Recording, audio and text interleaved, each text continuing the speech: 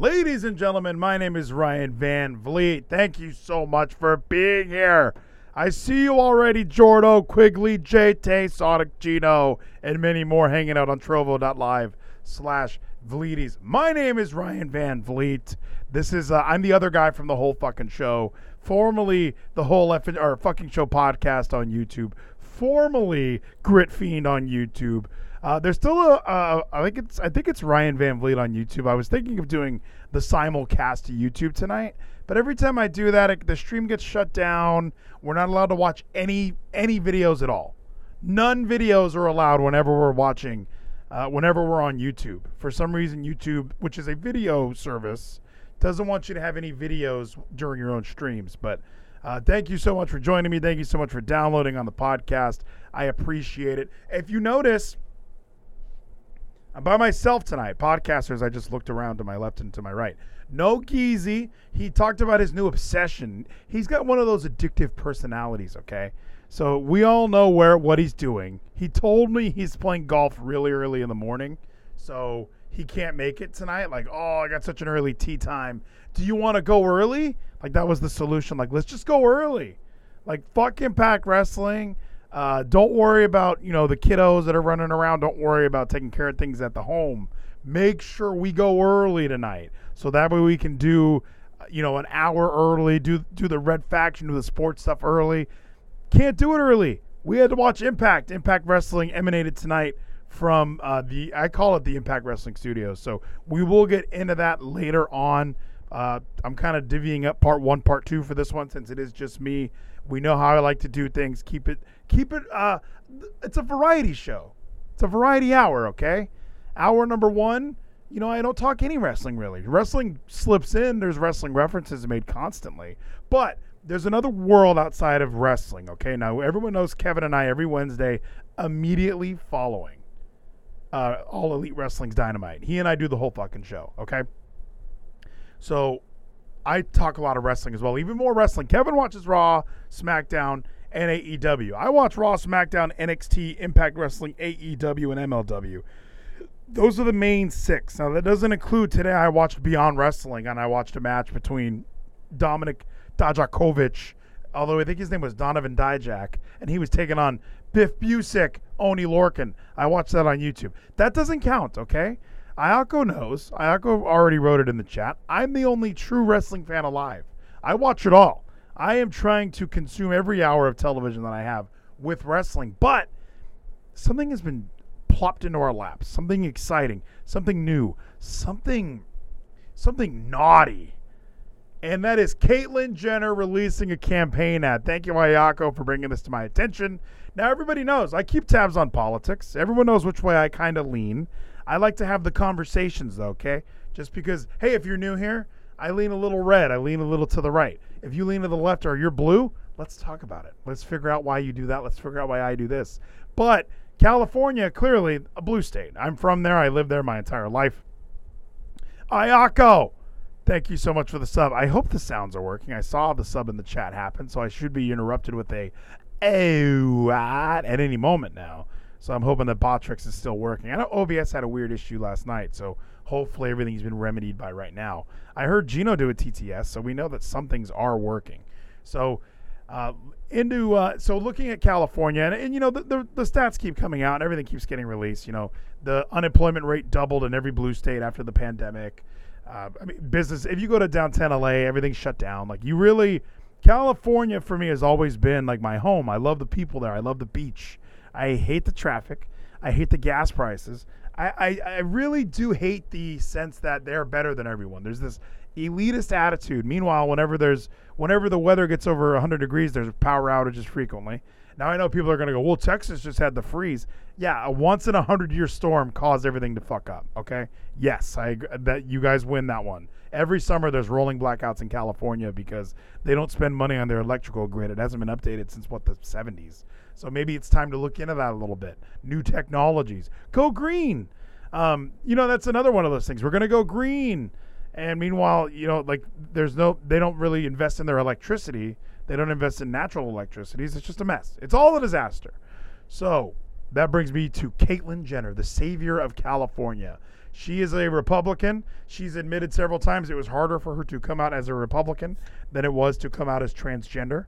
And I think a lot of people were still skeptic about her actual, like, if she is transgender. Like, it was during that time, it really felt like such a publicity stunt, like Bruce and going through that transition. Finally, we're not talking about Chris or Kim or Courtney or Chloe. We're talking about Bruce. Bruce is the headline now. So we have a campaign ad. We need to see it because I think Caitlyn and I, I think Caitlyn and I have a lot of similar views on how to fix California and remember what California used to be. Famed Olympic gold medalist Caitlyn Jenner is now entering a new race for the governor of California. Okay, podcasters, Caitlyn's going through like a cabinet. California was once the envy of the world. Now they're showing some clips of how beautiful California used to be. Jordo TWFS says I've been playing GTA Liberty City Stories lately, and it's better than I remember. What do you think of mafia pop culture? Mafia pop culture? I have no idea what... Ew, what? Oh, there it is, Ayako. There was an insane delay. What do I think of Mafia? Nathan19 says more NFL talk, ladies. Don't go anywhere, Nathan. There will be a lot of NFL talk, okay? There's rumors around the NFL. We need to talk about one rumor in particular that I have a feeling, spoiler alert, the Raiders are going to be well off this season. They're going to be fine. The draft was whatever. Wait until you see what they do before the season starts. Jordo says, what do I think of Mafia mob culture? I hope that just means... like the mafia, like anything that the mafia is about, like the Godfather movies. Love Godfather 1, Godfather 2. Love Scarface. I like organized crime movies. I've been watching Sons of Anarchy. Maybe not the Italian mob, but dude, so awesome. Nathan Weller in the chat, no spoilers, but yes, the Raiders are getting Aaron Rodgers. It's so clearly written in the stars, okay? Let's listen to Caitlyn Jenner talk about California. We had what everyone else wanted. Is this Bruce Jenner's voice, by the way? Like, I don't know how many people are running for governor now, but is Caitlyn able to use her old clips from when she was Bruce, and now it's like, whoa, this is some meta shit right here. This is cerebral. Jordo in the chat, yes, like the Godfather, Goodfellas, stuff like that. I love Goodfellas. Scarface, one of my favorite movies ever. I know that's like hack because I remember watching MTV Cribs and like every rapper had Scarface in their like closet, and I was like, why? That's my movie. Like, how come everyone likes that one more? Like, I really love Scarface. Like, my dad is a Godfather guy. Godfather is the one that won the Academy Awards, and everybody loved the Godfather, and it's good. It's great. I admit, I love it. But I have Scarface on DVD, and whenever I move into like a new place, I normally will watch Scarface. I don't know if it's for motivation, but it just is like it's a good movie from start to finish. And talk about Liberty City Stories, Jordo, I played the Scarface video game, where the video game starts with the ending of the movie, and instead of getting shot in the back, you turn around and kill the guy with a shotgun, and you escape from your own like mansion. And now it's up to you to like rebuild your Montana empire, because some people think you're dead. I don't remember the whole thing. I do remember the soundtrack in that game was just as good as a lot of the Grand Theft Auto games, because I'm driving around listening to Johnny Cash, beans for breakfast once again. It was awesome, and you could set which songs you wanted to hear. American dream grew up here. Come on, catch the buzz, feel the sting. Oh, a chicken winner from Nathan Weller. Thank you for the chicken winner. Career Come on, politicians. catch the buzz, feel the sting. Another chicken winner from Nathan Weller. My favorite. The chicken is dabbing. I've been watching Floribama Shore, like I said last night. People are dabbing. Hydrate from Maddie Spice. I got a Come Coca-Cola on, here. catch the buzz, feel the sting. Oh, an easy. It's a smoothie doing the finger thing. I love that guy. Thank you, Nathan, for the elixir. Maddie Spice, this sip's for you. Coca-Cola. They think that showing your ID to vote is racist. Their policies have destroyed that dream. It's been locked away, Yep. closed, shuttered, Yep. left in the dark, Well, that's racist. burned down. The government is now involved in every part of our lives. Is this just Caitlyn's voice? I guess I don't know how this works. Like, I thought she had more of a feminine voice now. Is that just Bruce, but Bruce's vocal cords in that gorgeous Caitlyn Jenner body? They've taken our money, our jobs, Yup. and our They freedom. took our jeeps. California needs a disruptor. Oh. A compassionate disruptor. Oh my gosh, that is Caitlyn. I thought that was. I came here with a dream 48 years By ago. the way, a disruptor, this is the same person that bashed Donald Trump. You want to talk about the ultimate disruptor? How about Donald Trump showing up at the White House and telling the whole entire system to fuck yourself? It was amazing. It was incredible. Even to this day, he launches a website that you can share on Twitter and Facebook. Like, oh, I'm not allowed on Twitter and Facebook, but just share from my website. Here you guys go. Donald Trump forever. Kevin, thank you so much for the stay safes, for the hype, for the roses. And apparently, I didn't know this, but yeah, Bruce, Caitlyn never had any sort of vocal cord surgery. Like, I remember Gizak saying we'd be millionaires if we could figure out how to modify vocal cords. They know how to do that already. They can do that. They can remove your Adam's apple. There's a surgery for everything now. But I guess Caitlyn opted to have the Bruce voice. To be the greatest athlete in the world. Now I enter a different kind of race. Arguably, my most important one yet. To save California. I What? want to carry the Epic. torch for the parents who had to balance work and their child's education. For business owners who were forced to shut down. For pastors who were not able to be with their congregation. Yup. For the family who lost. Yeah, that was another thing. California was one of those hilarious states where every church was locked down, but the marijuana shops were all still open. Like, I understand. We understand, you guys. Maddie Spice in the chat. Didn't you have vocal cord surgery? I did. I did have a vocal cord surgery. And luckily for me, I didn't have the same side effects that Bruce Caitlyn had. Because, yeah, those are not at all. Her voice, she probably would benefit from having the vocal cords slipped a little bit. Their home in a fire for an entire generation of students. I approve all of Leedy shirts to be produced, Kevin. Jordo, you better wear them. And get on Twitter and make sure you at El Phantasmo on Twitter, you wearing my shirt. And he'll know what it means. Who lost a year of education. This past year has redefined our career politicians. Whoa! For those listening on the podcast, they just showed the clip of Nancy Pelosi walking through the salon with no mask on.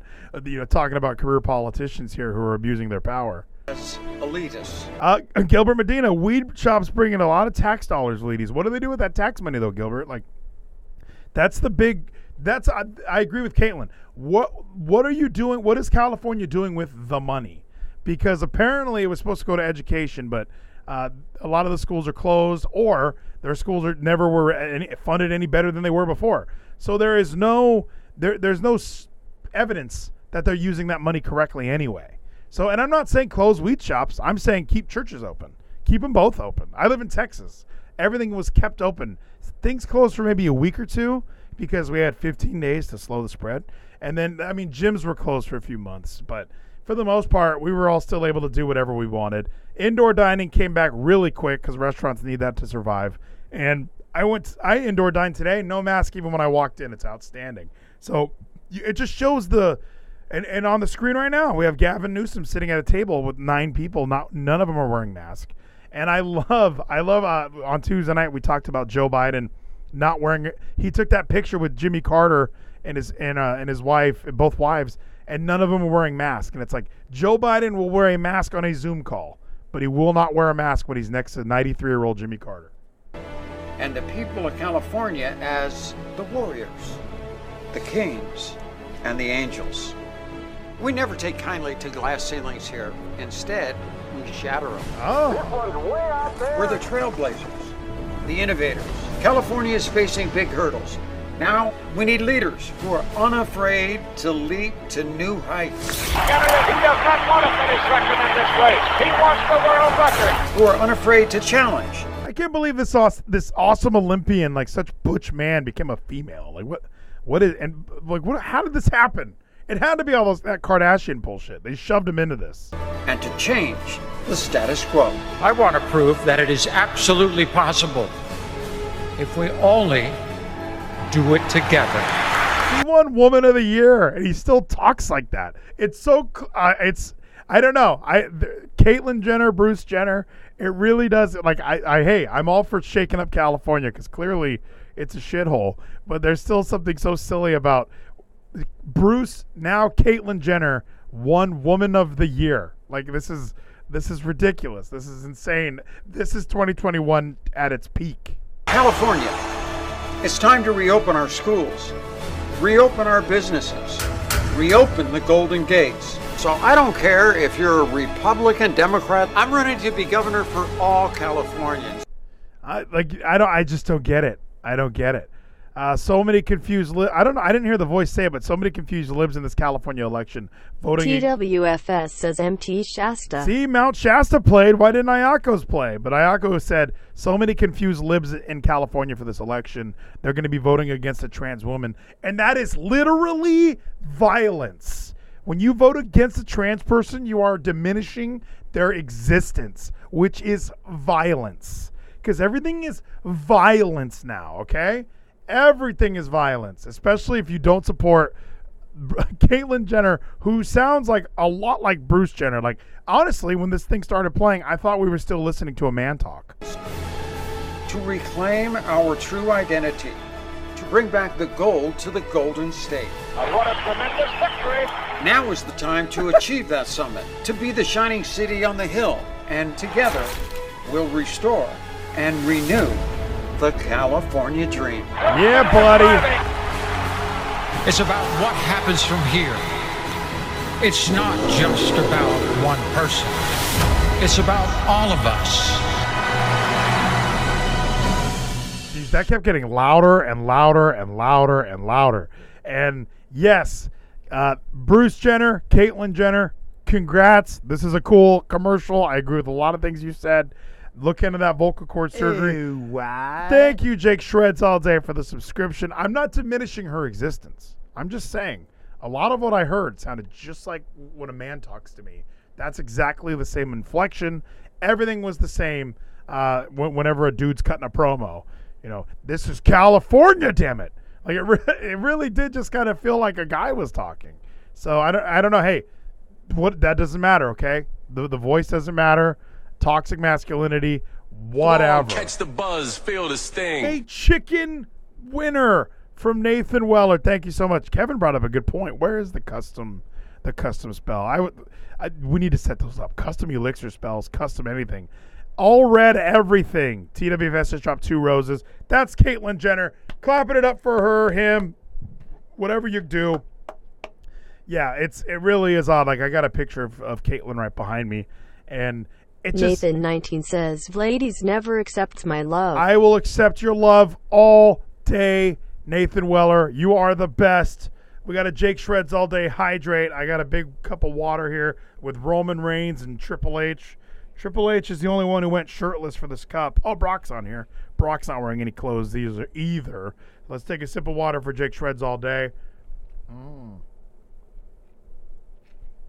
I got ice in there, too. A gift sub from Quigley. Thank you, Quigley. I appreciate you. Wow. Maddie Spice, welcome back to the cruise, my friend. I got this at a WrestleMania, ladies and gentlemen. I went to WrestleMania 32 here in Dallas, where I'm going to be seeing Enzo Amore. Speaking of AT&T Stadium, enough of Caitlyn Jenner. Congrats, Caitlyn. You can do your own shit. And it is a kid straw, Kevin. It's made out of silicone. It is for my son. Oh, it's green, so it doesn't show up. But it's great. I'll put it right here. It's awesome straw. Canelo Alvarez is boxing this weekend. No, I don't watch a lot of boxing, but my favorite part of this whole news story is AT&T Stadium, baby.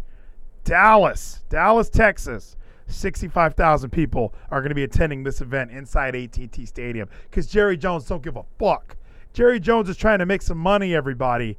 So I was kind of going through this. Now, I don't watch Maddie Spice 04 says boxing has too many belts. Exactly, but that's why we're going to combine them, all right? It's going to be Canelo Alvarez defending the WBC, the WBA, and they're going to be combining it with Saunders' WBO. And I swear there's a third belt on Canelo Alvarez, so there's even more belts that are to be had. And I agree. Like, there really should be.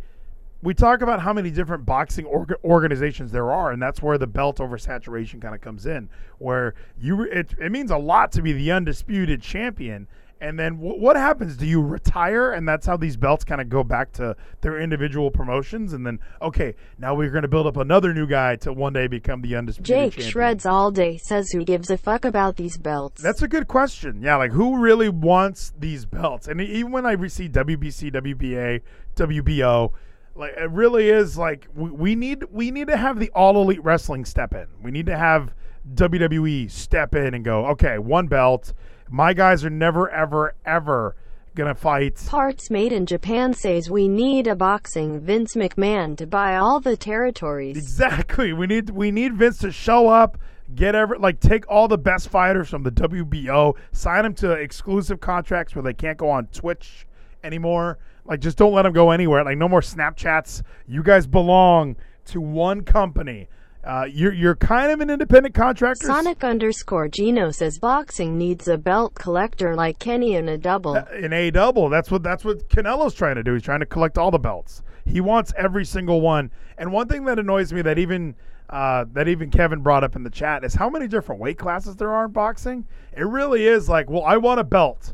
And this guy has a belt and he weighs 142.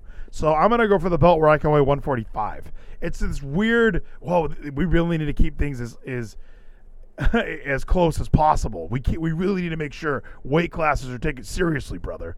So, yeah, this match is happening, or this fight. So, oh my gosh, this prize fight is happening this Saturday, AT&T Stadium. It's going to be on DAZN. I've never watched anything on DAZN. That always seems to be the one that's like, it's not Fight TV, it's DAZN. Like, it's the other one. So, I have no... maybe we'll watch this. I have no idea. I know Canelo Alvarez is the favorite. He's the favorite to win by decision. Jake Shreds All Day says sweet science pugilism is bullshit.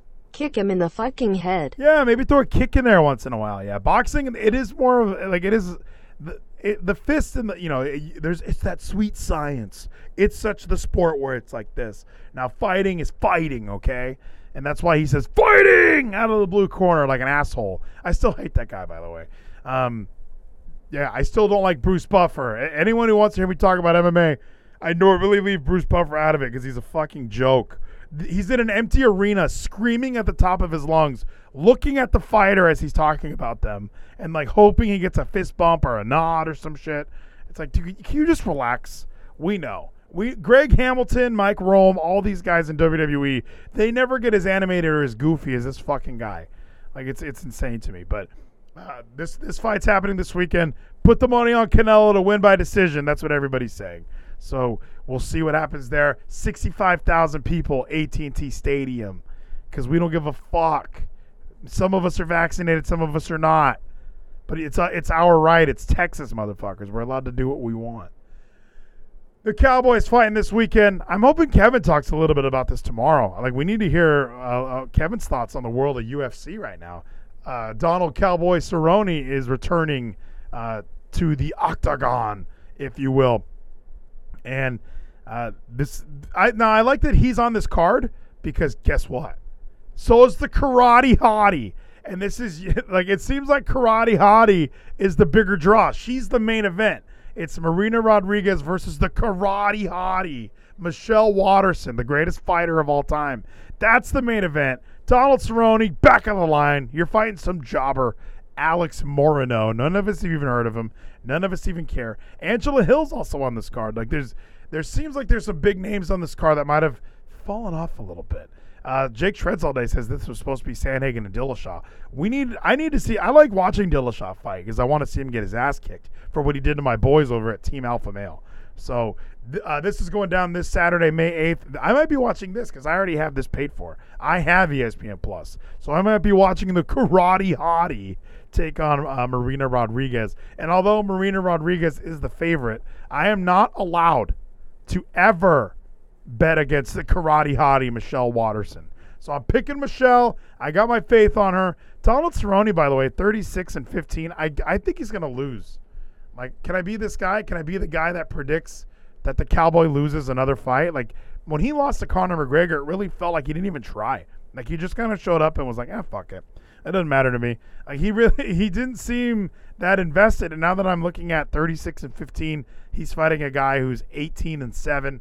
Alex Moreno, my friends, This guy's ready to go. He's got something to lose and something to gain. So he's coming in to win this fight. So I'm excited to see. Yeah, I'm excited to see this brawl. Cowboy Cerrone, we've seen him fight. I mean, the last few times I've seen him fight, he has not impressed me.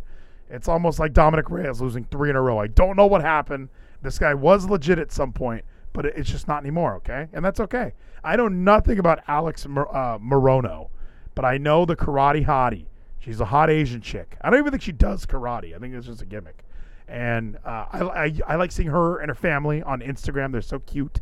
And I know nothing about Marina Rodriguez. So that is why Michelle is going to bring home the big W for, where's she fight out of? Albuquerque? Everyone fights out of Albuquerque. That's worth a damn. Matty Spice, this one's for you, buddy. The New York Rangers have been fined $250,000 by the NHL for criticism of George Peros and the safety committee of the NHL. Now, my favorite thing about George Peros being the head of the safety committee, the player safety committee, is George Peros was a notorious ass kicker fighter for the Ducks. He was never he wasn't even good at hockey. He literally would walk out on the ice. He was on the fourth line. You knew he was coming out there to get in a fucking fight with someone. That is why George Peros had a hockey career, was because he could fight people. And the Ducks needed somebody to just come in once in a while and crack some skulls, and then it would get the crowd pumped up, and then hopefully the momentum of the game would change. That's the only reason Peros had a job. George Peros has racked up 1,902 penalty minutes over 474 games, mostly just from fighting. It wasn't like he's out there accidentally hooking people or cross-checking. It was the gloves are off, let's fight, it's time to go. So for those who are unaware, the other night we played the clip on Tuesday. Tom Wilson slammed Artemi Panarin to the ice multiple times. They called it a body slam. We called it a rock bottom. They don't know what they're talking about. They're Michael Cole. We're Joey Styles. So a statement was released directly after the Department of Player Safety, and it said, George Peros says, the Rangers said, "We find it shocking that the NHL and the Department of Player Safety failed to take the appropriate action and suspend Tom Wilson indefinitely. Wilson's dangerous and reckless actions caused an injury to Artemi Panarin that will prevent him from playing again this season. We view this as a dereliction of duty by NHL head player safety George Peros, and we believe he is unfit to continue in his current role." I mean, this is public. Rangers released this as like a team. This is like how every team was like, we stand against racism. Like every team had to do that. The Rangers used that same communication path for this message. They were like, fuck the NHL, George Peros. Catch the buzz, feel the sting. Whoa, an Alexa bot from Quigley. It's a GG. It's like an emoji man from the Emoji Movie with he's blowing smoke and it's a thumbs up. That's amazing, Quigley. Thank you so much. I appreciate you forever. I will never George Peros you in the middle of the ice. So the NHL decides, okay, they're not allowed to say things like this. $250,000. That seems like a lot. And again, as Zach and I said, this fight between Wilson and Panarin did not seem that fucking bad. Now, I know Panarin is hurt. Apparently he's going to miss the remainder of the season. But, I mean, it's a hockey fight. If you don't want your guys getting hurt in a hockey fight, you sit their asses down before every game and you say, no fighting. Anyone that fights, cut instantly. We're taking the fighting out of hockey because it's useless when guys are getting hurt for no reason. That's the best way to save your talent. That's the best way to make sure nobody gets hurt in a useless fight. Because this fight isn't part of the game. Now, I know it's fun, and I go to hockey games, and there's people that are sitting in the stands that were like, I was hoping we'd see more of a fight tonight. I went to a fight and a hockey game broke out. We all know the dad jokes. And to watch the kerfuffle that happened over there behind the net, and even Matty Spice in the chat saying this wasn't a fight. There was clearly other dudes fighting. So when the referees start trying to separate guys, you get the fuck out of there. You separate. You leave. Get your ass back to the line. We don't know this. Yeah, Matty Spice, you know nothing. That's the problem. I know everything. Everything, Maddie Spice. TWFS says you can't fight ladies, you'll get knocked out. I can't stop a takedown, though. All I do is spinning heel kicks. That's my move, is a spinning heel kick. And this is, yes, like I understand, Tom Wilson, repeat offender. Oh, he's dangerous to the game. Then don't allow any fighting whatsoever. And yeah, I love the article that I found from The Athletic. It even brings up Peros' main role in hockey was to be the enforcer, was to come out and fight. He was the kind of guy that would just come out and brawl with dudes, just knock them out, and that's all we needed. That's where we need. And then Bruce Boudreau is trying to say, oh, George is a nice guy. He's in a tough position. Now, look, my solution is just get rid of fighting. Why are we still doing it? If Tom Wilson ever fights anyone again, kick him out. If anyone fights anyone again, kick him out. There's a $5,000 fine. Yeah, that does seem light, but it also seems like, well, shit, we encourage fighting. The fans love it. We add it into our video games. Press Y. Hey, press Y. We encourage fighting on the ice. Why are we trying to get like this? Why are we surprised when something happens like this? We shouldn't be. I know everything, Maddie Spice. You know nothing. You're slept. You're too on the inside. And Lawn Gnome says that Madden should bring in fights for divisional games. Like, yeah, if the Ravens are fighting the Steelers, you can press Y and everyone starts brawling after every play. That only happens when the Raiders, okay? Maddie Spice wants to have his cake and eat it too. Fighting is part of the game, which it's not. Fighting never scores any goals. The way you win the game is by putting the puck behind the line, put the puck in net. He says slamming someone almost on their neck isn't. That said, like, Maddie Spice, I don't mean to say it. That sounds like a pussy to me. You want to talk about fighting? What's the difference between fighting and slamming? I don't know, man. Not much of a difference. So I think the NHL does have a problem on their hands. I do think this might get rid of fights in the NHL because I watch the Olympics and they don't allow fights in there. They know what they're doing. They're trying to play hockey. Fighting is not hockey. All right?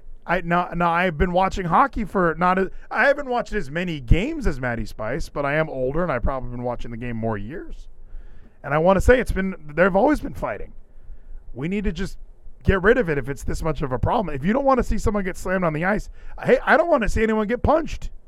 As soon as your gloves come off, it's like, I thought you needed the gloves to hold the stick to play hockey in case you got hit in the hand with the puck. Now suddenly you don't need them. You just want to, is this going to help you score goals? Throwing some fists, is that going to help you put the puck behind the line there? Are you going to sneak it in the 5-hole while you're throwing punches? No way. And the referees know. They're just standing there like, oh my gosh, here we go. Like, they have to just hold everyone else back. Like, okay, cool. Peros is going to fight. All right, everyone watch out. Let him do his thing. Oh, that guy's knee hit the ice. It's over. Bring it up. Just get rid of fighting. You can either have no fighting or all of it. DDTs on the ice. I thought the XFL, when that was announced, I legit thought it was going to be like the WWE. Like, I thought you were going to be allowed to, like, do moves and shit on the field. Like, if the receiver's about to run a route, you were allowed to, like, hit him with, like, a low rotation power slam, like your gold dust. You just flip it and you get him and you're like, I got him. Don't worry, coach. I power slammed him. He's out. You know, and then the quarterback's about to throw the ball and you get under his arm, hit him with a rock bottom, or get the choke slam, grab him by the helmet, reverse DDT. I thought the XFL was going to be great. Unfortunately, it had Matt Vasgersian, so it wasn't great. Didn't work out for me that way. So, ultimately, the NHL has a problem on their hands. Now, I know dirty players are always going to exist. I mean, some guys live on... George Peros was a dirty fucking player. He was just an enforcer. It's astonishing to me he's able to get a job in the NHL in regards to player safety. How is he just hitting... How is that the guy keeping everyone safe? And when you watch hockey fight, like compilations on YouTube, there is a lot of guys like that. After they fight, they're like, "Oh, good one, bro." Like they're fighting to entertain the fans or to entertain the boys. Yeah, it's useless. There's no need to have fighting if it's going to be a problem. If people don't want to get slammed, I'm sure other guys don't want to get punched. Just get rid of it. That's fine. Let's do it. The Raiders are going to get Aaron Rodgers. Okay, everybody. Let this sink in. The Raiders are going to get Aaron Rodgers. All right? Now, hear me out. Aaron Rodgers is not playing another snap for the Green Bay Packers. Now, I've already heard that whatever his name is, Gunther doesn't want to trade Aaron Rodgers. It's like, why would we trade the best player of all time? There's really no reason for us to trade him. No one can give us enough for this guy. But Rodgers is not going to play for you ever again. He's either going to retire and never play again, or you can at least try and trade. You can at least try and trade him to get something, right?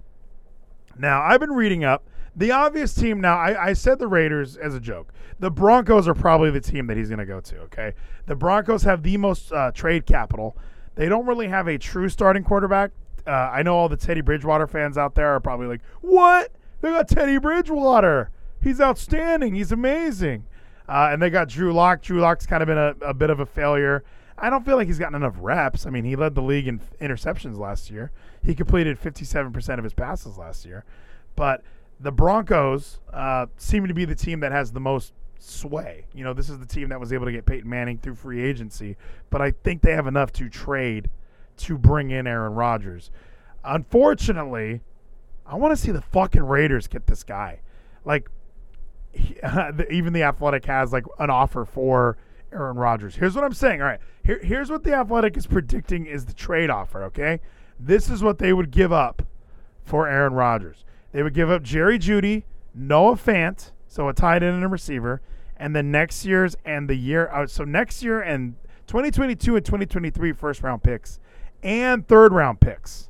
That seems like a lot. That's a lot of fucking people. That's funny. Matty Spice in the chat says Raiders are going 5-12. I said that exact same thing today at work. I told my coworker, I go, I guarantee you the Raiders win maybe 5 games this year, probably 4. Like, there's no way they're winning any more than 5. But hear me out. If they can get rid of Derek Carr and now I understand Raider fans. Derek Carr was actually top 10 last year in quarterbacks. We need a top 5 if we're going to win any fucking games. Because you can be top 1 for 8 games, but if you're 32 for the next 8 games, you're useless. You're a piece of shit. I like Derek Carr. I've always liked him. But Carr has he had that amazing season. He got hurt. He's just never been the same guy. I've watched him throw an interception, go back to the sideline and argue with people. Like, no, you threw the ball. You don't have to throw it to the defender. And it's not like somebody ran the wrong route. The defender was standing there by himself, and you hit him in the numbers. So I feel like you were looking at that guy. Like, you're the problem in that situation. So I do think that Rodgers could come into this team. You look at the Raiders. They have Darren Waller, Josh Jacobs, Kenyon Drake, Hunter Renfrow, Henry Ruggs. They have guys kind of that are ready to win games. And unfortunately with Derek Carr, I feel like they're such a mediocre team. They're really middle of the pack and honestly the bottom of the pack.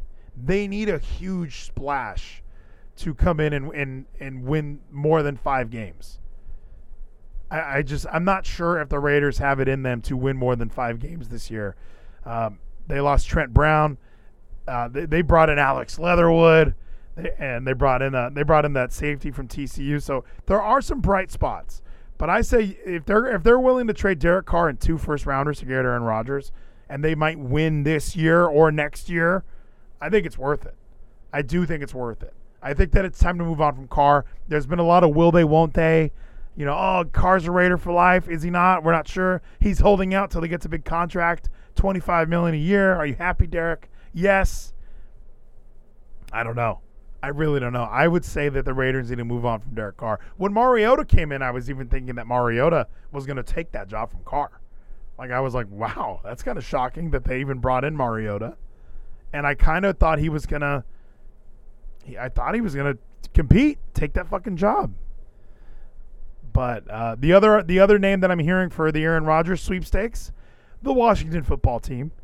The Washington football team was unable to acquire Matt Stafford. They signed Ryan Fitzpatrick to a 1-year deal.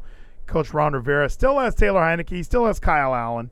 It looks like Fitzpatrick's going to be the starter, I guess. Can you imagine if they were able to get Aaron Rodgers, though? Like, this team would change completely. I mean, this team made the playoffs last year. The Redskins were a playoff team last year. And unfortunately, Alex Smith was injured and decided he couldn't play. So they had to go with Taylor Heineke, who played good. There was no way they were going to beat the Buccaneers. But the Washington football team would benefit tremendously from acquiring Aaron Rodgers. And every team would. Every team would benefit a lot from Aaron Rodgers. But the Redskins in particular, it definitely seems like they would be the team to like that. I could see the Broncos suck, but they have Bridgewater and Luck. The Raiders suck, but they have Carr. Like the Redskins have Fitzpatrick. They need Aaron Rodgers the most. But I'm hoping, and I like part of me just has this weird feeling that Gruden will be able to not have to worry about the quarterback position, which he's a quarterback guy. Remember Gruden's QB camp? Remember that cute show on ESPN he would do where he would sit down with the quarterbacks and they would watch video together and draw on a whiteboard? It was so cute. Mariota was on there. And I think it would just take so much pressure off this team if they had Aaron Rodgers. So why not give up 2 first-rounders? Because you don't know how to use the first-rounders anyway. Clelin Ferrell, Alex Leatherwood. Take that pressure off your back. Get Aaron Rodgers. Win 11 games instead of 5. But we'll see what happens. Lawnom in the chat brought up Justin Herbert. I think the Chargers are in a really good situation. The only problem for the Chargers, they play Patrick Mahomes twice a year, and they're in the same division. Like, they're going to have to be fighting for wild card spots. Like, and now they're going to have a much easier schedule this year than the Chiefs because obviously you play.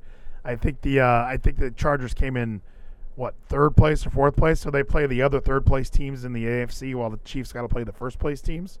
So they have 2 easier games, and that should lead to them being able to sneak out some extra wins, and that might help them in the divisional race. But there's no way. The Chiefs are one of those teams when they lose, everyone goes, who did they lose to?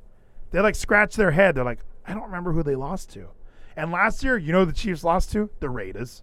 So we'll see what happens. I mean, that division's really fun right now. Even the Broncos are like a shitty team that they can win for no reason. They'll just win out of nowhere.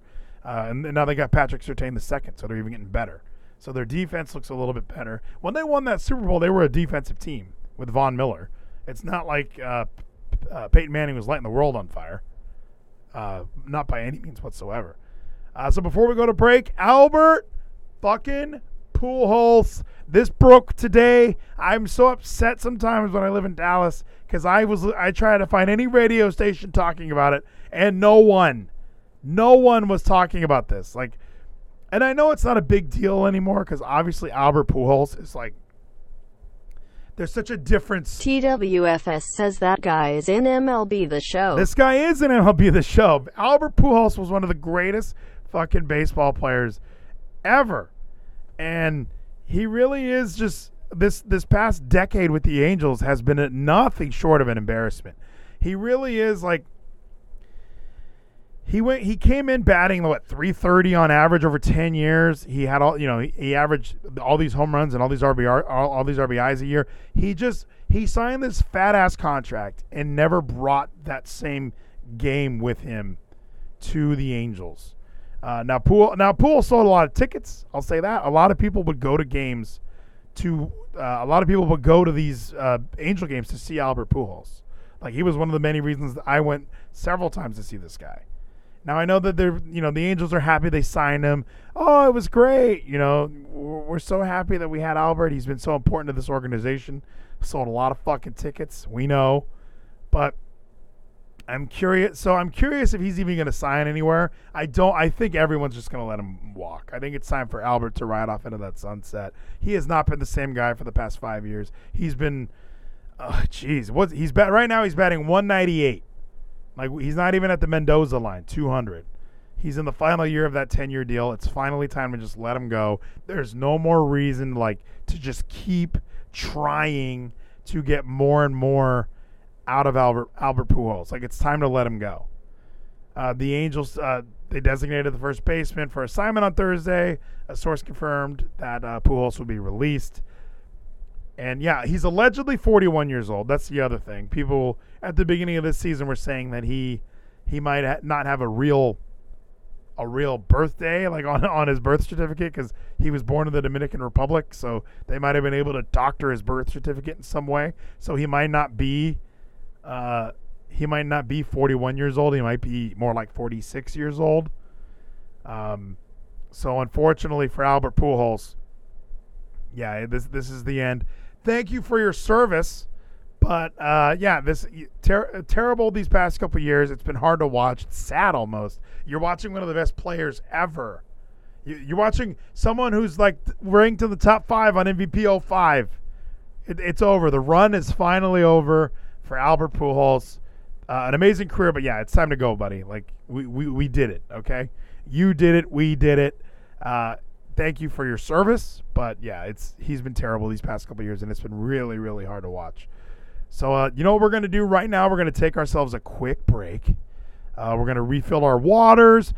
I don't have any more of these mini Coca-Colas. These are outstanding. And in the chat, there's questions on batting averages. 300 is where you like your star players to be at. Like 300 is that mark where it's like, okay, this guy's getting a hit 3 out of the 10 times he's at the plate. Really good guys are batting 340, 350, unheard of stuff. Those guys are winning batting titles every season when they're hitting 350, 360. 270 you can forgive for like a power hitter like Albert Pujols if he's getting RBIs, if he's hitting home runs, if his slugging percentage is up. But none of that's been happening for Albert. He hits into the shift every fucking time. He doesn't produce like someone who gets paid $24 million a year does. He just doesn't produce. We got some hypes from the like that burp, guys. We got some hypes from the Lawn Gnome. I had a Caesar salad for dinner. It was outstanding. Chicken Caesar salad, guys. So good. It came with the pizza. Don't worry about that. Hypes from Kevin. Stay safe from Kevin. Let's go to break. When we get back, wrestling, dude. So much wrestling. It's going to be, Jordo, these terms sound cool, hitting into the shifts. Yes, for those who are unaware, the way baseball works is... Prove to me honor is real. Prove to me honor is real. Gino just gave a dollar and says, for the break. I had a song queued up already, Gino, but let's go grab your song for the break. Let's see, Teenage Dirtbag. I have no idea what this is. It better be 4 minutes because I gotta go pee. So, yeah, the diamond is a shape, okay, and you have a third baseman, first baseman, a second baseman, and a shortstop. Everyone is distributed evenly. Everyone is where they are supposed to be. So, I know the song, according to Kevin. I opened a bunch of them right here. Maybe I know that song. But either way, I do know this song. But what the shift is when you know Albert Pujols is hitting it towards the third baseman, instead of having the second baseman stand, where the ball's definitely not going to go to him, he just decides to go over to that side. Okay, instead of having 2 guys on this side where we know Albert's going to hit it, we're going to have 3 guys. We're going to have 4 guys. We're going to put as many dudes along this line as we can because we know you're hitting it here. We want you to try and hit it anywhere else because you're not going to fucking do it. You're not going to do it. So that's the beauty of the shift. I hate it. I hate the shift because it really does turn in like everybody's hitting into it. Like, okay, hey, this guy's left-handed.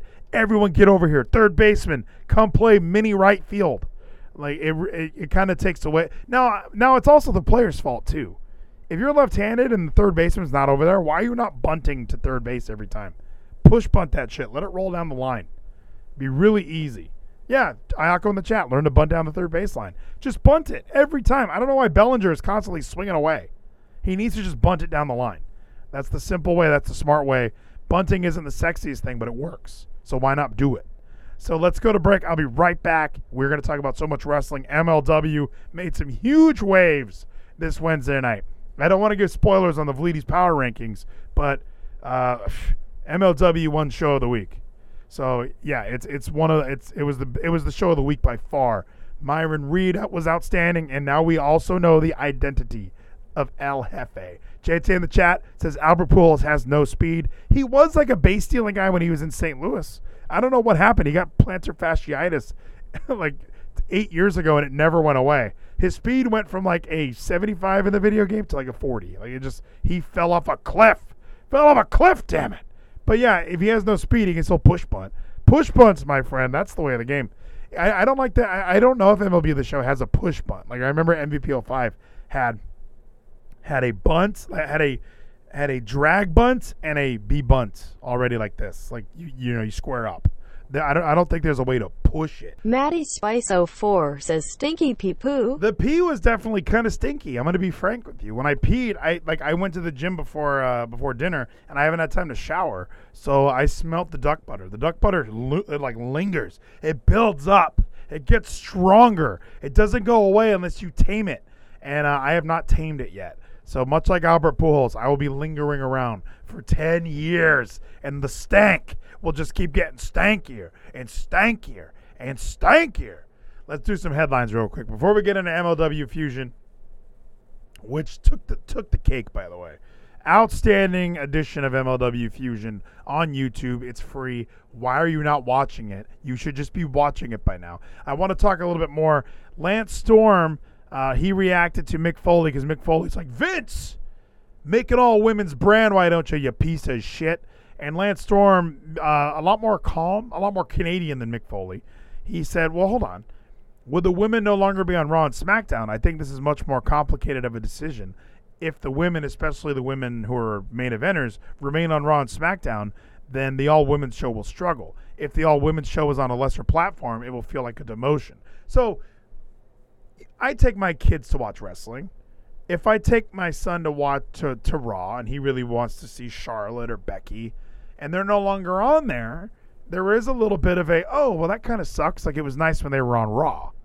You know, and same with SmackDown. Like, I've been to shows where you want to see somebody and they're not there.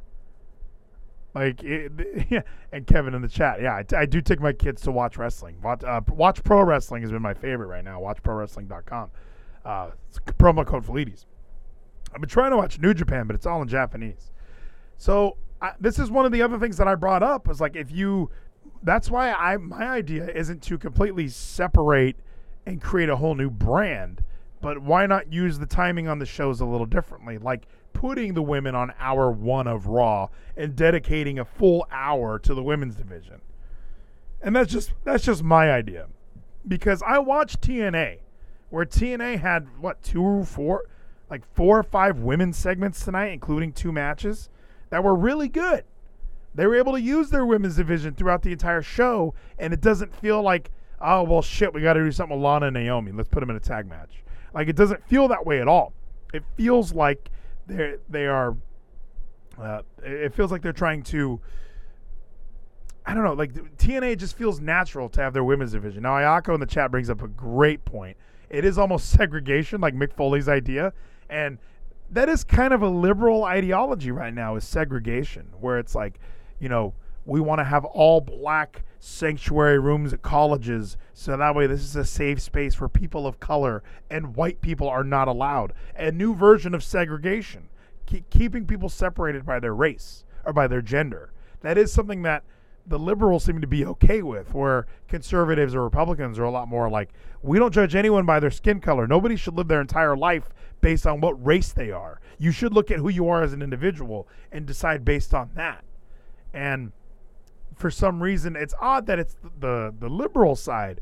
TWFS says Floyd looks like Evander Holyfield when he had the hairline in Old Bump. Floyd attacked Jake after Jake showed the hairline. Jake showed off the hairline. I wonder why Jake Paul's trying to make headlines at the Floyd Mayweather-Logan Paul shootout, right? Like, how come they're having a press conference and little brother decides it's time to roll in and make the fucking headlines? Because everything I'm seeing now is like Mayweather-Paul confrontation. Not Mayweather, not Floyd Mayweather, Logan Paul. It's just Paul Mayweather. Now we want to see Jake versus Floyd. We don't need the other guy involved. We don't need the low gangsters, the leader of the low gangsters to come in and make that, and take over the spotlight from our hero. But Lance Storm brings up a really good point where it does seem like Storm says booking everyone better on the current 7 hours of weekly television they already have is always a good option. Because people are saying, like, why do women only get 10 to 15 minutes of Monday Night Raw? I agree. It is strange. Like I said, let's just throw this tag match on here. We'll say it's a title match, so maybe people will care. But that title match on Monday night was useless. It served no purpose to the show. It did no one any favors. It didn't make anyone look good. It didn't make anyone look bad. It was just nothing. Like, it wasn't important whatsoever. So, yeah, there is, and by the way, can we stop recapping Raw on every show? Like, it's like when 205 Live and Main Event they also recap Raw. Raw recaps Raw. Like it really, like we get it. We know what's happening on Raw. And Kevin and I just watched Dynamite, and it's so fresh. Sonic_Gino says it also originally was meant to be a 3-way tag title match. I don't know what that means. Thank you so much, Gino, for the exclamation point TTS. There must have been another female team involved in the match. I didn't see it. Either way, great idea. More women in the 1-minute match. That sounds better. So, my idea of if you want to appease the people that are saying an all women's brand, maybe let's do a women's hour or something. Maybe once a month we can do It's Ladies Night, and we could play that song. Who was that? KC and Cool in the Gang? Is that Cool in the Gang? 'Cause it's Ladies Night. We'll play that way too much, like the Great Balls of Fire pay-per-view, and we'll just have a whole Monday Night Raw with women on it. No Drew McIntyre allowed. No Braun Strowman allowed. No Bobby Lashley allowed. No Bad Bunny. No Miz. This is a female show. Maybe Maurice. Maybe. But if you want to try something like that, let's try that first. But if we're trying to, like, okay, we have NXT, Raw, SmackDown, 205 Live, Main Event. We got 5 shows. Now we got another one. My idea was WCW, by the way. I just want to keep throwing that out there. WCW, Women's Championship Wrestling. You already have the logos and the names. If you really want to put the dagger in WCW, turn it into a women's company. I know that's not very progressive of me to say, but I think that's a clever idea. Let's have WCW. But yeah, I don't like the idea of like Ayako put out, like a segregation. Like, well, the women get their own thing. Because what if the ratings do fucking fall apart? No one's seeing Sasha Banks. You know? Like, it might not hurt to do maybe what they try to do with 205 Live, where it was like, hey, they're on Raw, but they're also on 205 Live. Even 205 now. The Cruiserweight Championship is on NXT, but Cruiserweights also wrestle on 205 Live. So we'll see what happens there. I like that Lance Storm kind of took a second to go, let's chill out. Let's relax. Why don't we try and figure out how to book them better on Raw and SmackDown first? We don't need to immediately rip every woman off of Raw and SmackDown. Because imagine that. Imagine a little girl grows up and wants to be on Monday Night Raw her whole career. Oh, sorry, we don't do women on Raw anymore. That's the man's show. That is the man's. That's for us. Okay? That is the man's show. No females allowed. Get out of here. Daniel Bryan's contract expired after losing to Roman Reigns on SmackDown. Now, we all saw the match. We were all kind of assuming Daniel will go to Raw or NXT or somehow stay with the company. But apparently, he's not with the company at all right now. Like, they're trying to get him to re-sign. My coworker over at Sportskeeda, they're saying that the WWE is trying, like, real hard to get something signed from Daniel Bryan, whether it's a Legends deal, some sort of part-time deal. They do not want him to go. Thank you, Lon, for the stay safe spell. They do not want Daniel Bryan to go anywhere.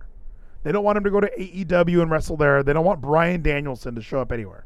They want to keep Daniel Bryan with the WWE. They want to keep that logo on his shirt. And I think they will. I think Daniel knows, like, if he's going to make the most money and be truly a part-timer, I would stay in WWE. But who knows? Maybe he wants to shock the world. Come on, catch the buzz, feel the sting. Jake Shreds All Day hits the chicken winner. Thank you so much, Jake Shreds All Day. Yeah, maybe Daniel Bryan goes to AEW, starts teaming up with Team Taz. I mean, who knows? Who knows what great booking they would have for these guys? All of the other former WWE guys are killing it in AEW. Matt Hardy's a manager of Private Party. That's always fun. Christian is hanging out with Team Taz, getting made fun of in the TWFS says, where's the bulge? Where is the bulge, Kevin? Thank you so much. I'm all about the bulge. Kevin was rocking bulge last night on the whole fucking show. He stood up. He's like, I spilled water. And we all saw it. We all saw the outline. We know what it is. But we don't want to, like, I don't want to see Bryan Danielson anymore. I don't want to see him go somewhere. I like Daniel Bryan. He's had a fun career. But yeah, we don't need him to go to AEW and become the manager of Private Party. We don't need him to become. Where's Lance Archer? Remember Lance Archer? Londom says make Christian Cage the savior of TNA. TNA doesn't need saving. TNA's top 2 right now. Got to be honest after tonight's show. So Daniel Bryan not signed with WWE. We'll see where that goes. I'm assuming he just resigns. AEW, we talked about this a little bit last night on the whole fucking show. They made people watch the first hour of Blood and Guts. So AEW Dynamite last night was a special. It was like a pay-per-view almost. They gave it its own name, Blood and Guts. They gave it its own graphics. They went red and black instead of the traditional Dynamite colors. And the fans show up to the cage is already set up around the 2 rings. There's a cage, 2 rings, and people are like, whoa, what the fuck? We're going to get to watch the Blood and Guts is going to open the show? This is going to be nuts. I can't wait to see this shit. And unfortunately for every fan, they quickly realized that they were going to watch Dynamite on a TV until it was time for the Blood and Guts match. Now, they were supposed to sit there and give live crowd reactions to what's going on the screens, but I just can't imagine showing up to a wrestling show. I mean, I've been to church where the big screen lowers, and we're supposed to watch church on the TV, and I go, if the fucking pastor's not here, I'm not staying. And I've done that before. I've left because I didn't realize that I was being taken to watch TV church. I grew up Catholic. There was a priest there. No matter what, there was a priest at the church. I start going to non-denominational Christian church with my wife, and suddenly there's nobody there. It's a bunch of people. There's a band playing, and I don't like the worship music. I've said it 100 times, unless I'm with Nathan Weller. He and I are always listening to praise music. And the songs end, and then the big screen lowers from the ceiling, and I go, what the fuck is this? And the pastor shows up, and the message was, it should have just said, recorded earlier tonight. Like, it should have just said that. And I was like, what the fuck are we here for? He's not here. I'm leaving. I'm out of here. I just got up and left. I told my wife I'm out. She's out too. Let's go. I didn't know we were getting roped into watching church on TV. We can do this at home. They have an option to watch it from home. If he's not here, I'm going to watch this in my boxers. The condensation from this water is not playing around. Taking a sip of water, ladies and gentlemen.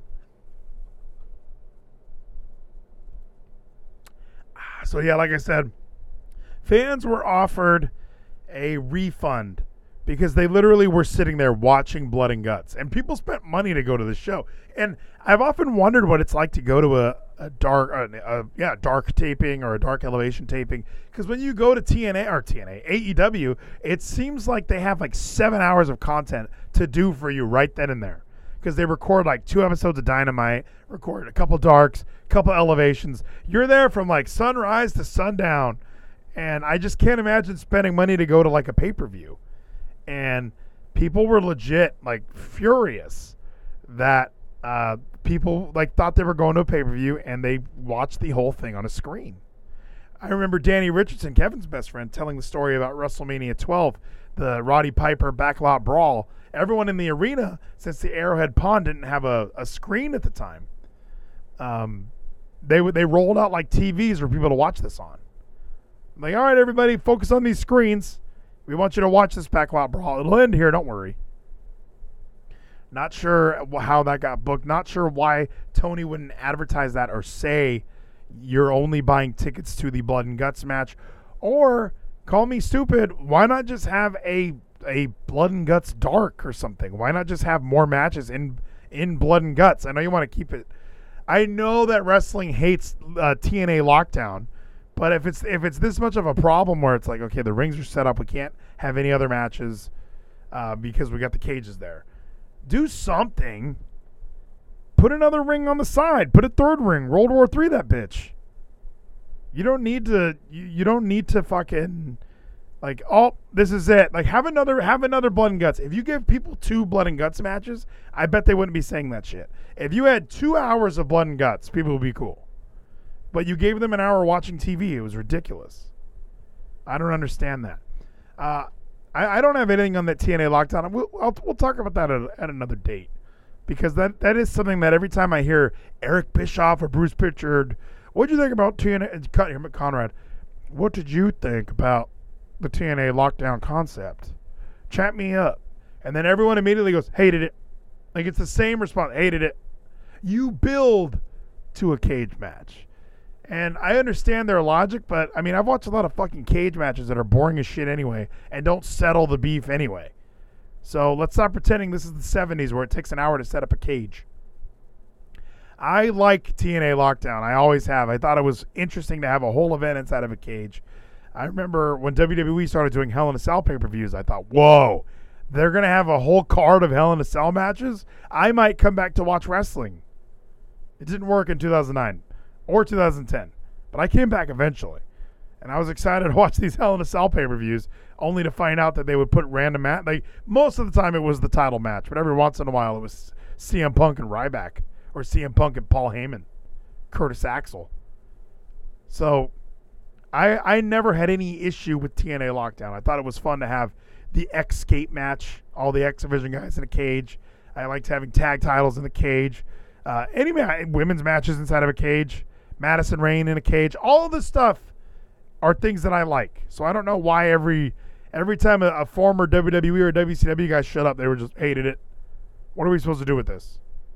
Well, how about the wrestlers go out and tell stories? How about not make the entire thing about the cage?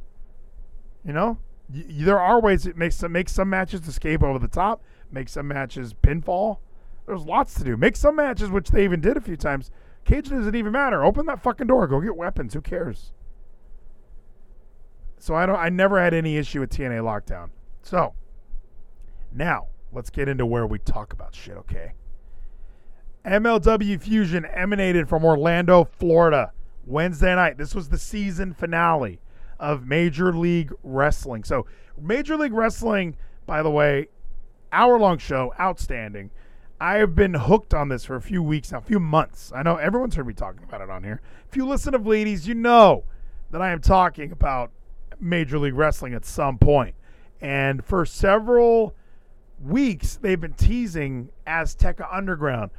Selena De La Renta, somebody purchased Promociones Dorado, the gold promotion. And it's been kind of cryptic who it's supposed to be. Who is it supposed to be? And, it was, everyone was speculating, and everybody's speculating that we're going to get Dario Cueto. And then I unfortunately had the thought, oh shit, I bet it's not Dario Cueto, and they're going to swerve us in some weird way. My swerve was Katrina. I was like, oh my gosh, Katrina's going to be, it's actually going to be her. Matty Spice 04 says don't make a fake wrestlers tonight. Don't make a fake wrestlers tonight. Good idea. We are not going to make of. I think you mean make up. I will give you no fake wrestlers. I've shown you Selena De La Renta. She's in the Legacy Lingerie Fighting Championships. She looks great. However, she is no longer with MLW. I don't know what happened here. I don't know how people are ever released from MLW, but Selena De La Renta, apparently that was her final stint with MLW. She was killed off. Now that Lucha Underground is back, apparently she's been killed off. So we finally got to meet El Jefe. Last night's episode of Fusion ended. Dario Cueto is back, motherfuckers. Dario Cueto from Lucha Underground is back. The actor from telenovelas in Mexico is back in the wrestling business because we are such marks that we really liked Lucha Underground this much, even though not that many people watched it. If a lot of people watched it, it would not have been canceled. I love Dario Cueto. I just like the gimmick. I like the swagger about him. And they're building a new temple. So the rumors are they're going to have two separate shows. They're still going to have Fusion on BN Sports, on YouTube. And then they're also going to have on Vice potentially one of these shows. Sonic_Gino says ring the bell. Ring the bell, would ya? One of these shows is going to be Lucha Underground, Azteca Underground as it's known now. And the other one's going to be Fusion. Like, there might be a difference. Like, we might have a whole brand dedicated to Dario Cueto and Azteca Underground or Lucha Underground. Like, we might have a whole entire series dedicated to that, which I would enjoy. It's like we just brought back Lucha Underground. So this was the big reveal. We need to worry not. No more worrying, everybody. Okay? I know that I scared Nathan Welder when I told him that it was probably going to be Katrina. But they killed off Selena De La Renta. El Jefe was unhappy because Mil Muertes was unable to capture the National Openweight Championship from your boy Hammer. Your boy Hammer, by the way, he tweeted a picture. Your boy Hammer kind of looks like Scott Steiner. You know, he's kind of a big, he's just a big muscle freak. And he put a picture. He was trying to qualify for the Cruiserweight Classic.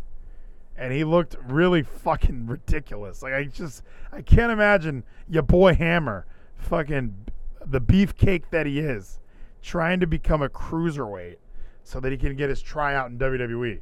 Like, apparently he had no optimism. Go on, catch the buzz, feel the sting. Thank you so much, Drake Shreds all day.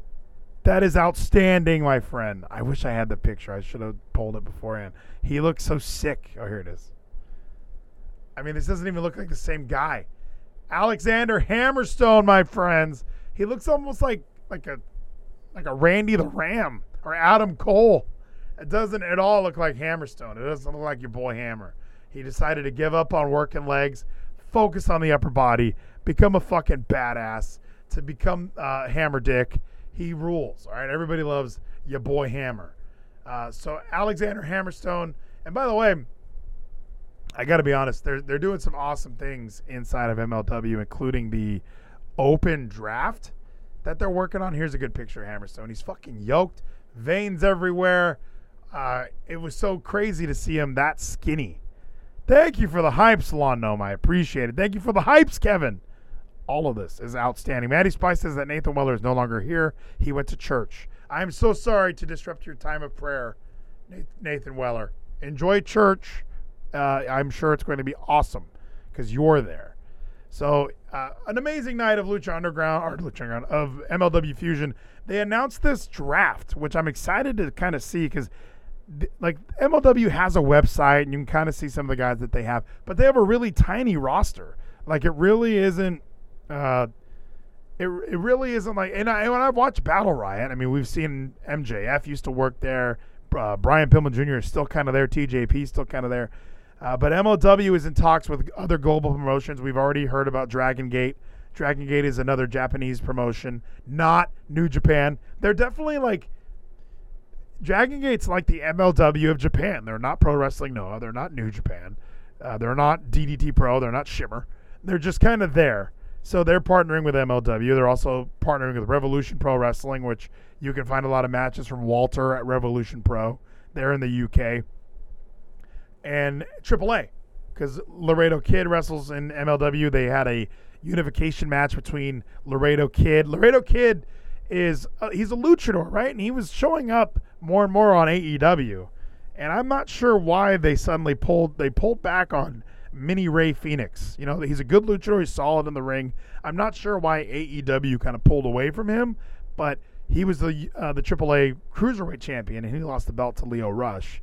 So Leo Rush and Laredo Kid. So like Laredo Kid from AAA. So there's all these other promotions that are coming together. So now that Lucha Underground owner proprietor Dario Cueto is in MLW, we're talking about a new temple. So now how is that going to factor into the open draft? They're doing a draft. I don't know how many people they're going to be adding to their roster, but they've even shown the graphic of like who they have right now. I mean, they already have the Von Erichs. They got Team Filthy. They got the guys from Contra. They got Injustice. They got Leo Rush. The Dynasty, of course. Calvin Tankman. They have their base. They have these guys that we've been seeing for a few weeks. Every once in a while, somebody from New Japan shows up, like Rocky Romero. He's been having quite a few matches there. Gino Medina, he's been hanging out. He's there. So we'll see who's coming to MLW now. Like, there's guys I see on the indies. There's no reason why, like, a guy like JTG isn't wrestling in MLW.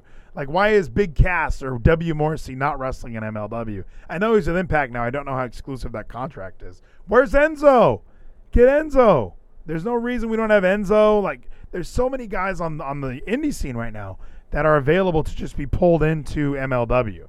So I think this is a good opportunity for everybody.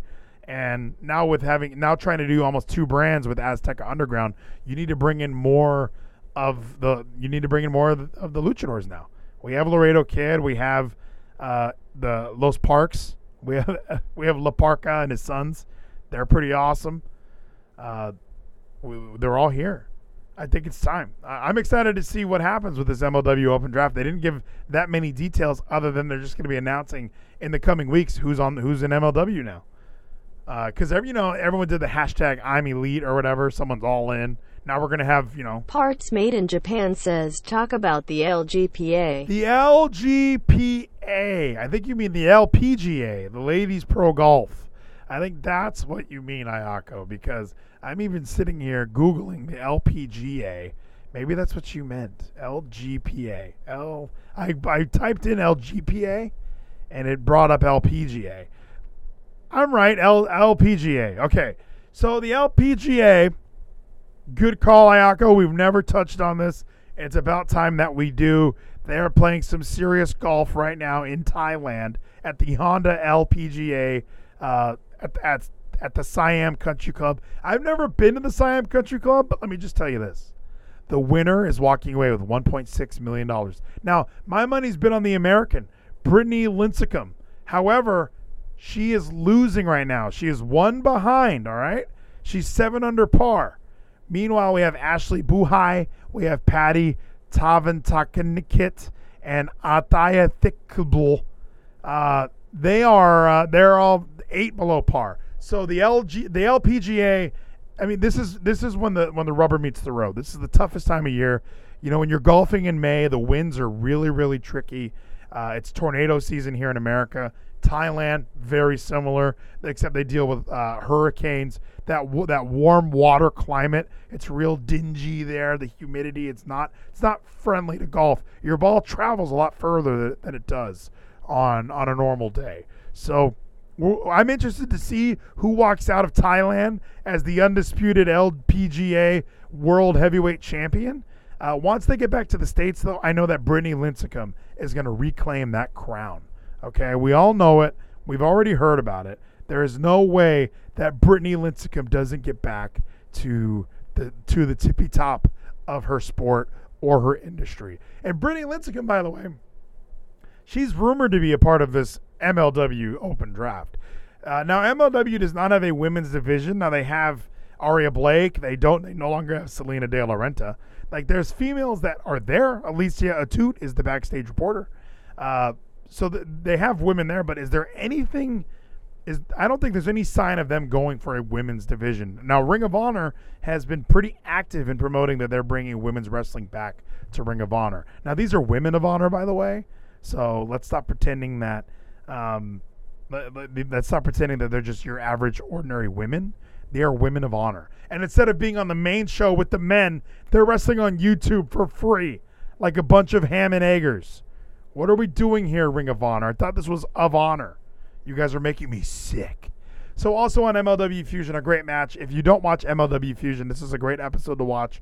The season finale. Myron Reed, who is he's a cruiserweight. He's 6 foot tall. He's a lanky. He's a slender black man, very athletic. He can hit a cutter out of nowhere. He's like every other wrestler right now who can do a cutter.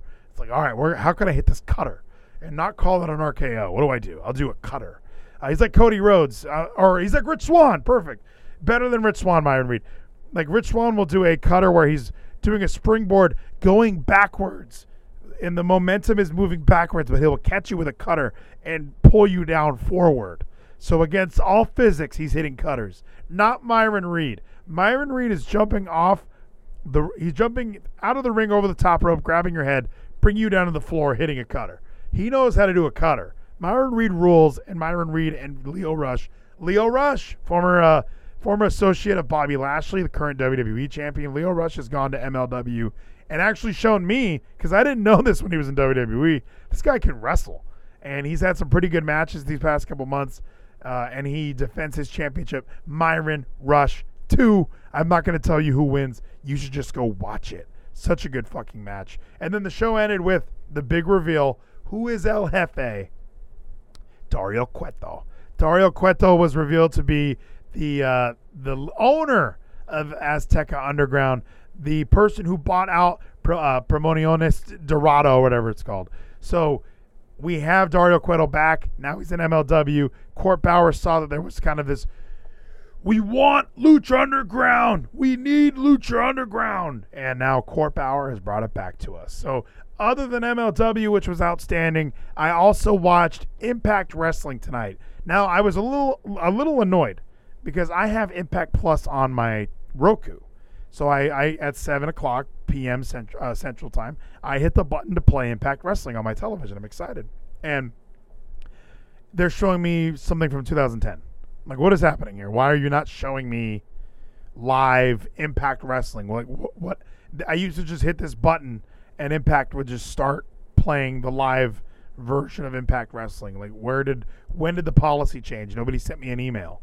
So I'm already kind of frustrated trying to get it to work. Then I get my Roku. Roku doesn't have a Twitch app, so I can't watch Twitch. So then I get my phone out and I'm watching it on my phone. And I try and like stream it to my Roku. That's not working. So I had to just watch it on my phone. Now, after the anger subsided, okay? This was a very enjoyable episode of Impact Wrestling. They have figured out, in my opinion, how to use Kenny Omega as like, he's like not a, so he's there, all right? He was there. I don't even think he talked tonight. He was there. He's the champion. He's just hanging out with the Good Brothers. They're promoting their match at Under Siege. There's going to be a 6-man tag. But let's go through the show. Chris Sabin versus Rhino. The Battle of Michigan. I like that they were calling it that. Now, I had predicted that the Battle of Detroit, Michigan. I had predicted that Rhino would win this match because we need a heel in that 6-man match at Under Siege. It just made sense. Let's throw a legend in there. Let's put Rhino in there. But Sabin won the match. Now, I was kind of like, why would Sabin win this match? But what if Sabin fucking wins at Under Siege? Like, I don't know if this is just Impact Wrestling booking trying to swerve me, but seeing Sabin win a match like this, seeing him win a good match, I was suddenly going, you know what? Chris Sabin might be one of these guys who can have a match with Kenny Omega. Now, Sabin, the big issue with Sabin is his career has been so start and stop. He has had the injury bug more than anyone else. Like, truly, Chris Sabin is one of these guys that suffers through a lot of injuries. Torn ACL on one leg, he returns, tears the other ACL. He was MIA from, he was doing some stuff in Ring of Honor, but, you know, not having an impact for, 3 or 4 years was kind of odd. And now he's back. And why not pull the trigger on putting him back in that main event picture? This is a former champion. You guys, Impact shows the clip constantly when you watch on Twitch of him winning the belt. It just makes sense that Sabin might win this match. I'm not saying he's going to, but the fact that he beat Rhino, and Rhino had all of his goons with him at ringside, and Sabin had Storm with him, I get that. The fact that Sabin won this match, why don't we put a little more into that? I know he's goofy backstage during Swingers Palace, but I think you can get some really good promos out of Chris Sabin wanting to fight Kenny Omega. And I want to see where that goes. So I'm staying tuned to Impact Wrestling for that reason. Chris Sabin and Rhino, outstanding match. Really good way to open the show. Susan, my least favorite wrestler, fought Taylor Wilde, who was growing on me. Now, here's the problem with this match, everybody. It's obviously a squash match. It's an enhancement match. Taylor Wilde is recently back at Impact, so she needs to get some W's to show that she can still wrestle. Taylor Wilde is Canadian. She's blonde. You know, I think TNA kind of thought we hit the money. We got a Trish Stratus right here, and she's a good wrestler. I'm not going to take anything away from her. Good wrestler. Susan is useless. Su Yung is great. Su Yung is the undead bride, like blood on her face, big disgrace, creepy. A character. Susan, she's just being a Karen. That's the gimmick. And she's friends with Tiana, and who knows why. Kimberly was there. So Kimberly and Susan are there, and my wife's watching this, and she's like, what is this? And I go, oh, they're having a women's match. And after about 1 or 2 minutes, now think of this, all the people that are talking shit about WWE's women division. The last wrestling match that my wife really watched was Bianca Belair and Sasha Banks. So now I'm having her watch Susan versus Taylor Wilde. And my wife was like, what the fuck is this? Like, what? Well, this is not, she goes, this is nowhere near as good as that other match. And I go, I know. This is just kind of they're trying to get the blonde chick over. And my wife's sitting there watching this like, like, Sasha Banks is way better than both of these two. And I go, yes, she 100% is. But Sasha Banks is not working in Impact Wrestling. So Impact is trying to make one of these women kind of equivalent to Sasha Banks if they can. And it was just funny watching it with a non-wrestling fan who's pointing out, like, oh my gosh, WWE is way better than this. I'm sitting there going, well, Raw was really terrible this past week. But, this Susan match was bad. I mean, clearly they just wanted to get Taylor Wilde a quick win. But I just loved, my wife hated it. Hated it. Because she was just like, oh my gosh, it makes Sasha Banks and Bianca look like, I mean, just the greatest match of all time. Which, it might be. But this was a terrible match, terrible showing for both women. It is what it is. When you're watching Impact, based on my recommendation, I also recommend you skip this. You hop right over this match. No need to watch this one.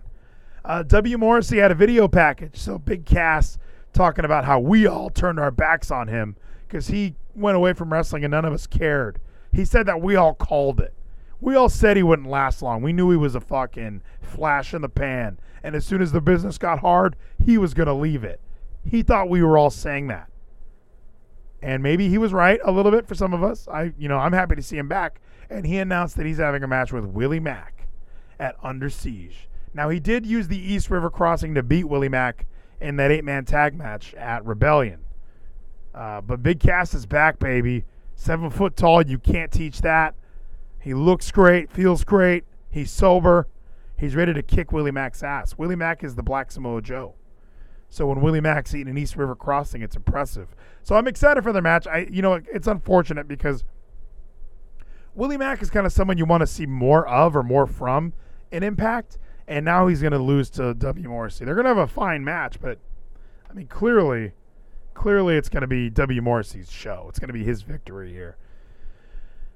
Brian Myers had a weird moment with Decay backstage. Brian Myers lost to Zack Ryder, and he was throwing like a temper tantrum. And he brought up a really good point, which is one of the arguments I have with AEW's ranking system. At Rebellion, Brian Myers beat Zack Ryder, Matt Cardona. Like, beat him. All right? That's the match. We saw it. That's good. When we move on to Impact, they have a rematch, and Matt Cardona wins. So now, instead of Brian and Matt Cardona having like a rubber match, like, let's have our third match to kind of determine who really is the best. No, Matt Cardona is in the 6-man match at Under Siege. Brian Myers, you're fucked. So Brian's throwing a temper tantrum backstage, and he had a weird tarot card segment with Rosemary. I've been very vocal that Rosemary is one of my least favorites on this show. Not that I'm singling out the women, although it just sounds like I named 4 women in a row on this program I have not enjoyed. And I don't like Gia Miller either. So there's 5 women on this show. Fortunately, Deonna Purrazzo shows up and saves the day. Because Deonna Purrazzo, total hottie, we all know it. We're all in agreement about how hot Deonna Purrazzo is and how good of a wrestler she is. So she's ducking challenges, kind of. She wasn't out there earlier tonight with Susan because I'm the champion. I can do whatever I want. I don't need to be out of there. I don't have to have a match every fucking week. Sonic Gino in the chat says she will grow on me. She has had like 4 years to grow on me. I even went and watched Delete or Decay, and I was like, Rosemary is awful. And I remember when Sexy Star broke her arm for real. I was doing the same thing I did with the NHL. I'm like, what's the big deal here? What's the problem? But yeah, Rosemary, never one of my favorites. She is going to face Havoc next week, which is unfortunate because I love Havoc. There's a female wrestler that I like, Havoc, and she's going to be fighting Rosemary. Now, Havoc is like, she should be Nia Jax. She's big. Nobody should be able to beat her. I've seen her win 1 match since I've been back watching Impact Wrestling. So Havoc is like, yeah, she's like 6'3", 280, and she's going to lose to Rosemary, who paints her face and thinks she's like a Marilyn Manson clone. Thank you for the hype, Kevin. Thank you for the stay safes. I appreciate it more than you know. I'm like Rosemary, all right? I'm just going to grow on you. Trey versus Rohit had a decent little match here. It was, 2 X Division guys. I don't say I wasn't overwhelmed with this. I like both these guys. Trey Miguel's growing on me. He's like Rosemary. Rohit I've already liked. I think Rohit's great. Trey wins the match. I don't really remember too much of the in-ring action, and this one was kind of I don't want to call it a snoozer, but whenever I watch a match and I don't really remember it, I call it a snoozer. Last night on Dynamite, I had to ask Kevin, what was the opening match? Because I could not remember it. And now that I just said that out loud, I know that Kenny Omega and the Young Bucks were involved. Moxley. Okay, I see. That match was a snoozer. If I don't remember it, snoozer. So unfortunately for Trey and Rohit, it was a bit of a snoozer tonight. But Trey is going to Under Siege. Trey is somebody who could definitely win that match at Under Siege. So that match is booked. They have all 6 guys. I have no fucking clue who's going to win at Under Siege. Swingers Palace then takes place. Swingers Palace, Johnny Swinger, 50-some-odd-year-old wrestler. He was in ECW, had some time in WWE as Johnny Parisi. And whenever I see him in Impact, I don't like him. He's cringeworthy. He uses carny speak a lot. You got to do the jizzob for me, daddy. Like, that's all he talks about. However, I think we might have seen the first good Swingers Palace segment tonight because of Chris Sabin and James Storm bragging about, not even bragging, because Chris Bay is there. Chris Bay is like Isaiah Swerve Scott, black dude, dreads. Awesome name, awesome shirt, Chris Bay. Every day, or what did he say? Like, every day is Bay Day? Like, he had a little shirt that said, like, Sun Bay, Mum Bay, Tuesday. It was a pretty funny shirt. I liked it. Looked like a calendar. Can't hate on that. And Chris Bay was kind of just poking fun of these guys. Like, hey, who's the best tag team in Impact Wrestling history? Is it Sonic_Gino says Bay is Bay. Bay is Bay. He truly is. He's outstanding. And he was trying to get these guys to break up. He was saying, what's the best tag team in Impact Wrestling history? Is it AMW? Is it Beer Money? Or is it Beer Guns? And James Storm was like, I don't want to answer that motherfucker. And then they asked, hey, Chris Sabin, what do you think? Motor City Machine Guns or Beer Guns? And they kind of avoided the whole, they don't want to break them up. But then what ended up happening was they said, okay, if Chris Sabin doesn't need, or if James Storm doesn't need Chris Sabin, why not have the match, the main event tonight, Moose versus James Storm? Nobody at ringside. No tag team partners. Get the fuck out of here. We're going to have one-on-one action, James Storm versus Moose. And Sabin's like, fine, I'm backstage. I don't need to be there. Fuck that. I thought it was a good way to set up the match. Silly little backstage segment. Everybody's arguing. Matt Cardona's there. Chris Bay's there. Trey Miguel's there. One thing I like about it is, it's a little realistic when the wrestlers walk back and they go, hey, the match at Sacrifice, who's the favorite? They want to get the odds from Swinger, like, okay, I better be the favorite. And if I'm not the favorite, I'm going to do something on the show that will make me the favorite. So I like how they kind of take it. The wrestlers are kayfabe and they're taking it seriously. After that, we had another snoozer. Carl Anderson took on the Big LG, Luke Gallows. He took on Juice Robinson. And they had a match. The Good Brother won. Finn Juice lost. And we're just building towards their 6-man tag team match at Under Siege. Doc Gallows and Carl Anderson, by the way, have they hit the snooze button? Have they? Like, I know they're on AEW and they're on Impact. These guys need tag belts from somewhere. Because the fact that they hang out with Kenny and then the Young Bucks, it just feels like the Good Brothers are like fucking slumming it. They can't even beat Finn Juice. Finn Juice is the tag champs. And I was shocked that they gave Finn Juice that victory at Rebellion. Because now it just makes the Good Brothers look even worse. I mean, there are rumors and speculations that New Japan wants the Good Brothers back, and they're trying to get the Good Brothers booked on a tour, have them go to New Japan and maybe win those tag belts, and then maybe do some sort of a title exchange with Finn Juice. That could be exciting. Let's have some Coca-Cola. They don't think that you need to show an ID to vote. I had to show an ID to get on a plane. I had to show an ID to buy Sudafedrin, allergy meds. El Phantasmo made his debut on Impact Wrestling. Everyone was talking about how this is a big deal. El Phantasmo is, how could we describe him? He's like Kenny Omega. He's got curly hair. He's a little shorter than Kenny Omega. He's a little white guy who's from New Japan. And last time I saw him, I hated his guts. I saw him at Wrestle Kingdom, and his gimmick is he steals everyone's finishers from the Bullet Club. So I think I saw him do a Styles Clash. I just was like, okay, I get it. You suck. You can't think of anything yourself. So your gimmick is literally copying other gimmicks. You're like Kirby. You're the Kirby of wrestling. You're going to suck AJ Styles' dick, and then you're going to use the Styles Clash. So that's Phantasmo. So he comes out being even worse than the last time I saw him because he can't stop doing the Shinsuke Nakamura arm thing. Like, that's his gimmick. Look at this. I'm Shinsuke. Look at me. Look at me, ladies and gentlemen. I'm Shinsuke. He just kept doing that. And he's acting cocky and cool. He's acting like heel Kenny Omega, like a shitty heel. Like he's trying his best to be a heel. Now, unfortunately for ELP, he went one-on-one with some guy I've never heard of named VSK. And VSK stands for like Vincent Cirilla King, or I don't remember. Some dude from Long Island. I'm from California. I know where Long Beach is. I've never been to Long Island. And this match was great because of VSK. VSK, a guy I never heard of, had me believing he was going to beat ELP, El Phantasmo. I was like, whoa, this guy's going to win this match. Multiple times I started rooting for VSK. And I thought, what a great way to bring in El Phantasmo. Some cocky, overrated heel. Bring him in, you let him get humbled by VSK.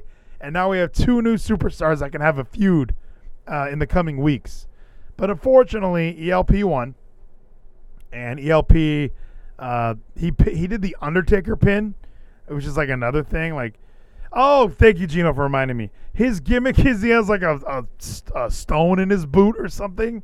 So ELP like kind of shakes his foot and then hits a super kick. So like, oh, his boot, he had something in his boot. Another, like, what is this? William Regal, the power of the punch. And I've watched several wrestling matches where they check the wrestler's waist and their boots. For this guy who has this gimmick, no one's deciding to check his boots.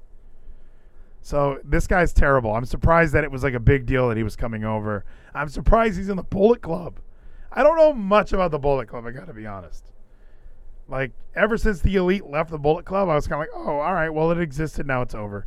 And I know that Tama Tonga and these guys are, they kept it going. But when this guy comes out as a representative of Bullet Club, I mean, the mighty have fucking fallen, my friends. So, yeah, that was pretty terrible.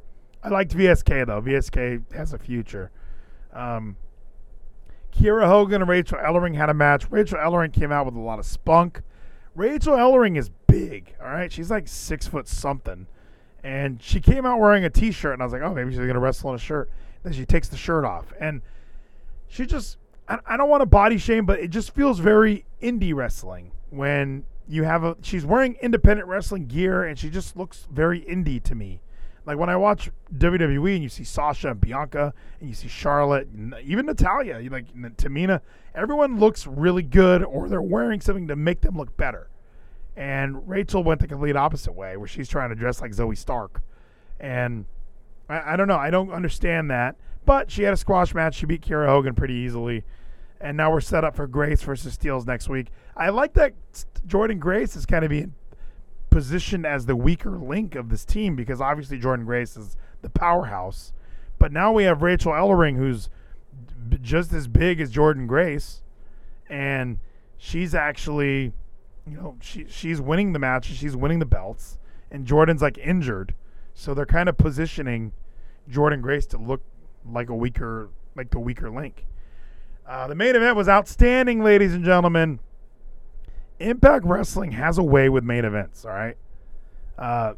Moose, James Storm tore the house down. They had a great match. Pay-per-view quality match. Moose needed to win this. Moose should be fighting Kenny Omega at Slammiversary or whatever it is. Moose is ready for that top spot. Even Don Callis had a little backstage with Moose, teasing that that's probably where we're going to go next. But I was excited for this match. But however, at the end of it, Moose stayed heel or like confirmed he was still a heel. because he put a chair around James Storm's leg and stomped on it. Stomped the motherfucker out. And Moose, obviously, big black dude, played in the NFL. Great body. He's ready to be in that main event spot. But if he's a heel, are they going to position him to take on heel Kenny Omega? It might make sense. It might make, hey, I'm the most ruthless wrestler Impact has to offer. Why wouldn't I be the one to take out Kenny Omega? And even when he wins the belt, he can still be a heel champion. He can still be the heel champion on Impact. They can keep that storyline going. I haven't seen Rich Swann in a while either, so maybe he's taking a siesta or something. But Moose is also, by the way, rumored to be leaving the company, because he even tweeted out, Moose tweeted out that his contract is up in June, and he wants to win the world title before that. Slammiversary's in July. Is there any chance that Moose wins the belt in June? Because he's not winning it this month. So unfortunately, I think Moose might be leaving TNA. I think he might be losing this 6-man match, and that'll be the last we see from him. Unless he resigns. But why would you make it public when your contract is up? If it wasn't part of your plan to generate some buzz, get some notice that, hey, like, I'm doing things and then I'm out of here. I want to win the belt, but I won't, so I'm out of here. So Under Siege is this month. Then next month, I know they have another Impact Plus special. They have Against All Odds. But I thought Kenny Omega wasn't defending that belt until Slammiversary. But maybe they'll put it at Against All Odds. Maybe the big Kenny Omega match, the big draw that they're hoping for, maybe that's going to happen at Against All Odds. Kevin in the chat thinks that Moose is going to beat Darby. However, if we can make early predictions, I think Miro's getting that big W. I think Miro's ready to beat Darby Allin for sure. Tomorrow night on Fox, SmackDown, my friends. Gino and I were talking earlier. How come SmackDown announces none of their matches? How come Raw announces none of their matches? I have 4 matches announced for NXT. For some reason, Raw and SmackDown, we'll figure it out when we get there. Like, it might help if they actually say, next week on Raw. Like, you notice how every episode of Dynamite ends with them announcing the card for next week? Even Impact is announcing matches for next week. Jordan Grace taking on Tasha Steelz. Like, I already know matches for next week. What is my reason to come back? There's an X Division scramble next week with 6 guys in the X Division. They advertise why you should watch next week. Raw and SmackDown doesn't do that. They just go, we're Raw and SmackDown. We'll figure it out when we get there. Cesaro is going to beat Seth Rollins tomorrow and cement his place as the number 1 contender for the Universal Championship. There's no more Daniel Bryan. We're running out of time. WrestleMania Backlash is in, like, what, a week and a half, 2 weeks maybe? We need to start booking some shit. So I think it's going to be Cesaro's crowning moment. Cesaro, obviously, Swiss Superman, big dude, not the best promo, but, you know, he's so good in the ring that we've all been kind of waiting for that moment of when can he just win the belt. We saw Jack Swagger become the champion. How come Cesaro never had a moment like that? We want, and it's a lot of start and stop for Cesaro, Andre the Giant Memorial Battle Royals. There's all this stuff that we've seen throughout Cesaro's career where it's like he's about to be in the main event. He's about to be in the main event. I think what WWE finally has decided to do is just instead of trying to figure out a character, just throw the fucking guy in there. Kenny Omega, that shit. Throw him in there, no character necessary. Just be yourself. Be the guy from Up, Up, Down, Down. Go. Get out there and win matches. Tell the story in the ring. And that, I know that's tough because this is a company where Alexa Bliss sits on a swing for 4 fucking weeks with no progression. So I know that a lot of the in-ring stuff isn't that important to this company, as we saw on Monday with 3-minute matches galore. So we're going to have a nice lengthy match here on SmackDown, Cesaro versus Rollins. I'm anticipating it to be better than their WrestleMania match, and I'm thinking Cesaro gets a big W. Let's move on to Tuesday. NXT has announced 4 matches already. Former tag team partners. These guys were in Sanity together. They were in the group called Sanity. They were not in Sanity together. They were in the group called Sanity. Sanity was led by Eric Young, which is very, very similar to Violent by Design right now. Killian Dane, big fucking guy, dude. Big guy, hairy shoulders, wears jeans, great wrestler. And then Alexander Wolf. Alexander Wolf is... Sonic_Gino says, who is better, Rosemary or this current Alexa character? Oh, God. That's not even fair. Alexa, just because she's hot. I'd rather look at Alexa than Rosemary, I guess. If I could be toxic masculinity. But I like if you were saying, hey, I have a DVD. It's Alexa Bliss versus Nikki Cross or Rosemary versus Deanna. As much as I love Deanna, I would watch the Alexa thing. I don't want to see the Rosemary shit. Or maybe giving her Deanna is too much. Maybe I would probably watch that because I love Deanna. But if it was Havoc versus Rosemary, I wouldn't watch it. Although I'm going to watch it next week. Ricardio sub, and then it'll talk about my toxic masculinity. Killian Dane, Alexander Wolf. Alexander Wolf is with Imperium. I think Imperium is going to be involved in this match. There's no reason for Killian to win now. We're going to keep building this fucking thing until we break the wheels off, my friends. So we're going to have Alexander Wolf get the win over Killian Dane. Singles match, Scarlett Bordeaux will be in the corner of Karrion Kross, sorry. Karrion Kross is going to be taking on Austin Theory. We all saw Austin Theory talk about Scarlett's nails, asking if they were fake. They're so big. They were big and firm. So Austin Theory has his work cut out for him. He's going to lose, obviously. We need to have Kross just win some matches here and there. And Johnny Gargano's got Bronson Reed coming up. So I don't think we're going to segue into a Gargano-Kross feud just yet. Although I would like that. Kushida, 2 out of 3 falls match with Santos Escobar. Santos Escobar is a luchador. He was one of the longer reigning cruiserweight champions that I remember. He's part of Legado del Fantasma. They have a nice little group of luchadors. They all wear suits. I like their little group, even though they cut a really boring promo on Tuesday, and they had a ratings catastrophe of a main event the week before that. But either way, Kushida, awesome guy, time splitters, hoverboard lock, loves Marty McFly. I love Marty McFly. So Kushida just won the belt. I don't see him losing it immediately to Santos Escobar. But 2 out of 3 falls are going to have a great match. I can't wait to see it. Main event, in my opinion. I don't know if that 2 out of 3 falls match closes the show, especially after Santos Escobar caused all the ratings to go away 2 weeks ago. So Raquel Gonzalez, by the way, super hot. I'm done pretending she's kind of hot. She's hot. Taking on Mercedes Martinez. Clearly, this is just another victory for Raquel Gonzalez. I'm curious to see Dakota Kai involvement, if any. Maybe we get some Dakota Kai sighting just because, she kind of is the gatekeeper for Raquel, and we know that we're building their match eventually, and I can't wait to see it. So Raquel's going to get a big win here. Can't wait to see it. Now, I'm looking at my screen. There's a thing I want to pull up here. I don't even know what this means. 2 superstars are going to debut on 205 Live this week. WWE announced the debut for 205 Live episode on Peacock and the WWE Network. Okay, so looks like Fridays are going to be back to showing a live edition of 205 Live. No more kind of a pre-tape version. I think that these other ones have been, they've been pre-taped during NXT. Like right before NXT, they record some 205 Live. So now we have a live 205 Live. Inca Gyro, fun name. He's going to be taking on August Gray. Or he's going to team up with August Gray to take on Tony Nese and Arya Daivari. So Arya Daivari and Tony Nese, they're the OGs of 205 Live. They're like the original gangsters. They've been on 205 Live since episode 1. Ikemen Gyro, I've never heard of.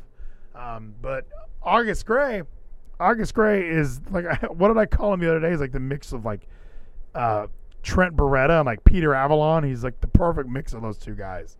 But he's in 205 Live, so that's going to be a fun tag team match. And then Ari Sterling, who I don't know either, is going to be taking on Samir Singh. I'm assuming this picture on the screen is Ari Sterling.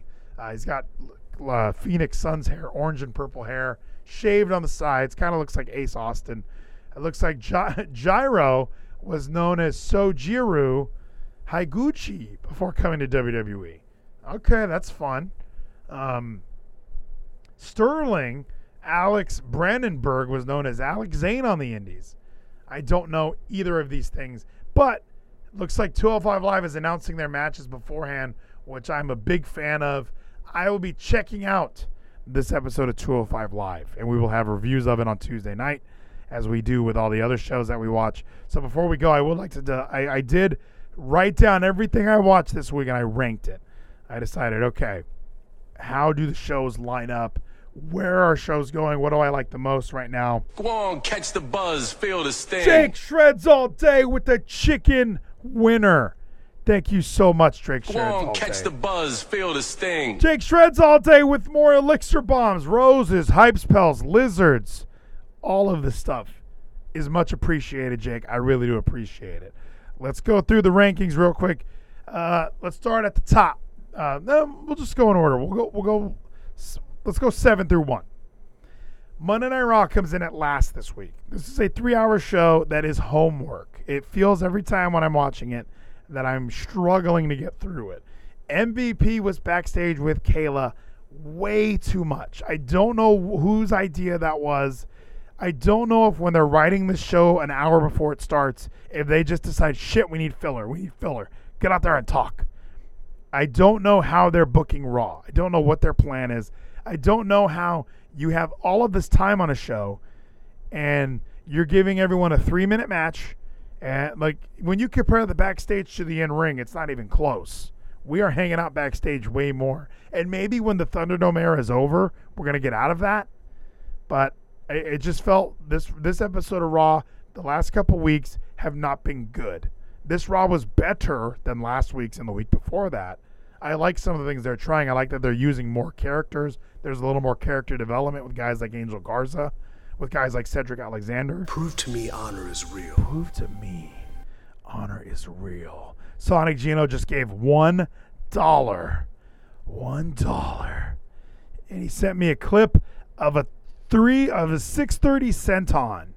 Let me see. Let's copy this link and bring it up for everybody. Let's see what a 630 Centon looks like from our boy Alex Zane, who is making his 205 Live debut. Oh, it's only a 13-second clip. That's a perfect clip for me. Let's take a look. Alex Zane. Oh, I'm not on the screen yet. Slow down. Okay. Let's take a look at Alex Zane hitting his 630 splash. Here we go. Could be the moment of victory here. Oh, shit. Oh, my fucking God. Podcasters, he was wrestling in a backyard. This looks really terrible, but it was cool to see. Tony Deppen, he's in Ring of Honor. This guy literally jumps over the top rope outside to the outside of the ring, does a 630, so that's, the rotation, 630 degrees, smashes Tony stepping through a door. Through a fucking door. Let's watch it one more time. Alex Zane. Here we go. Could be the moment of victory here. Oh, shit. Oh, Damn! my God. Damn! Through the door, bro. What did I click on?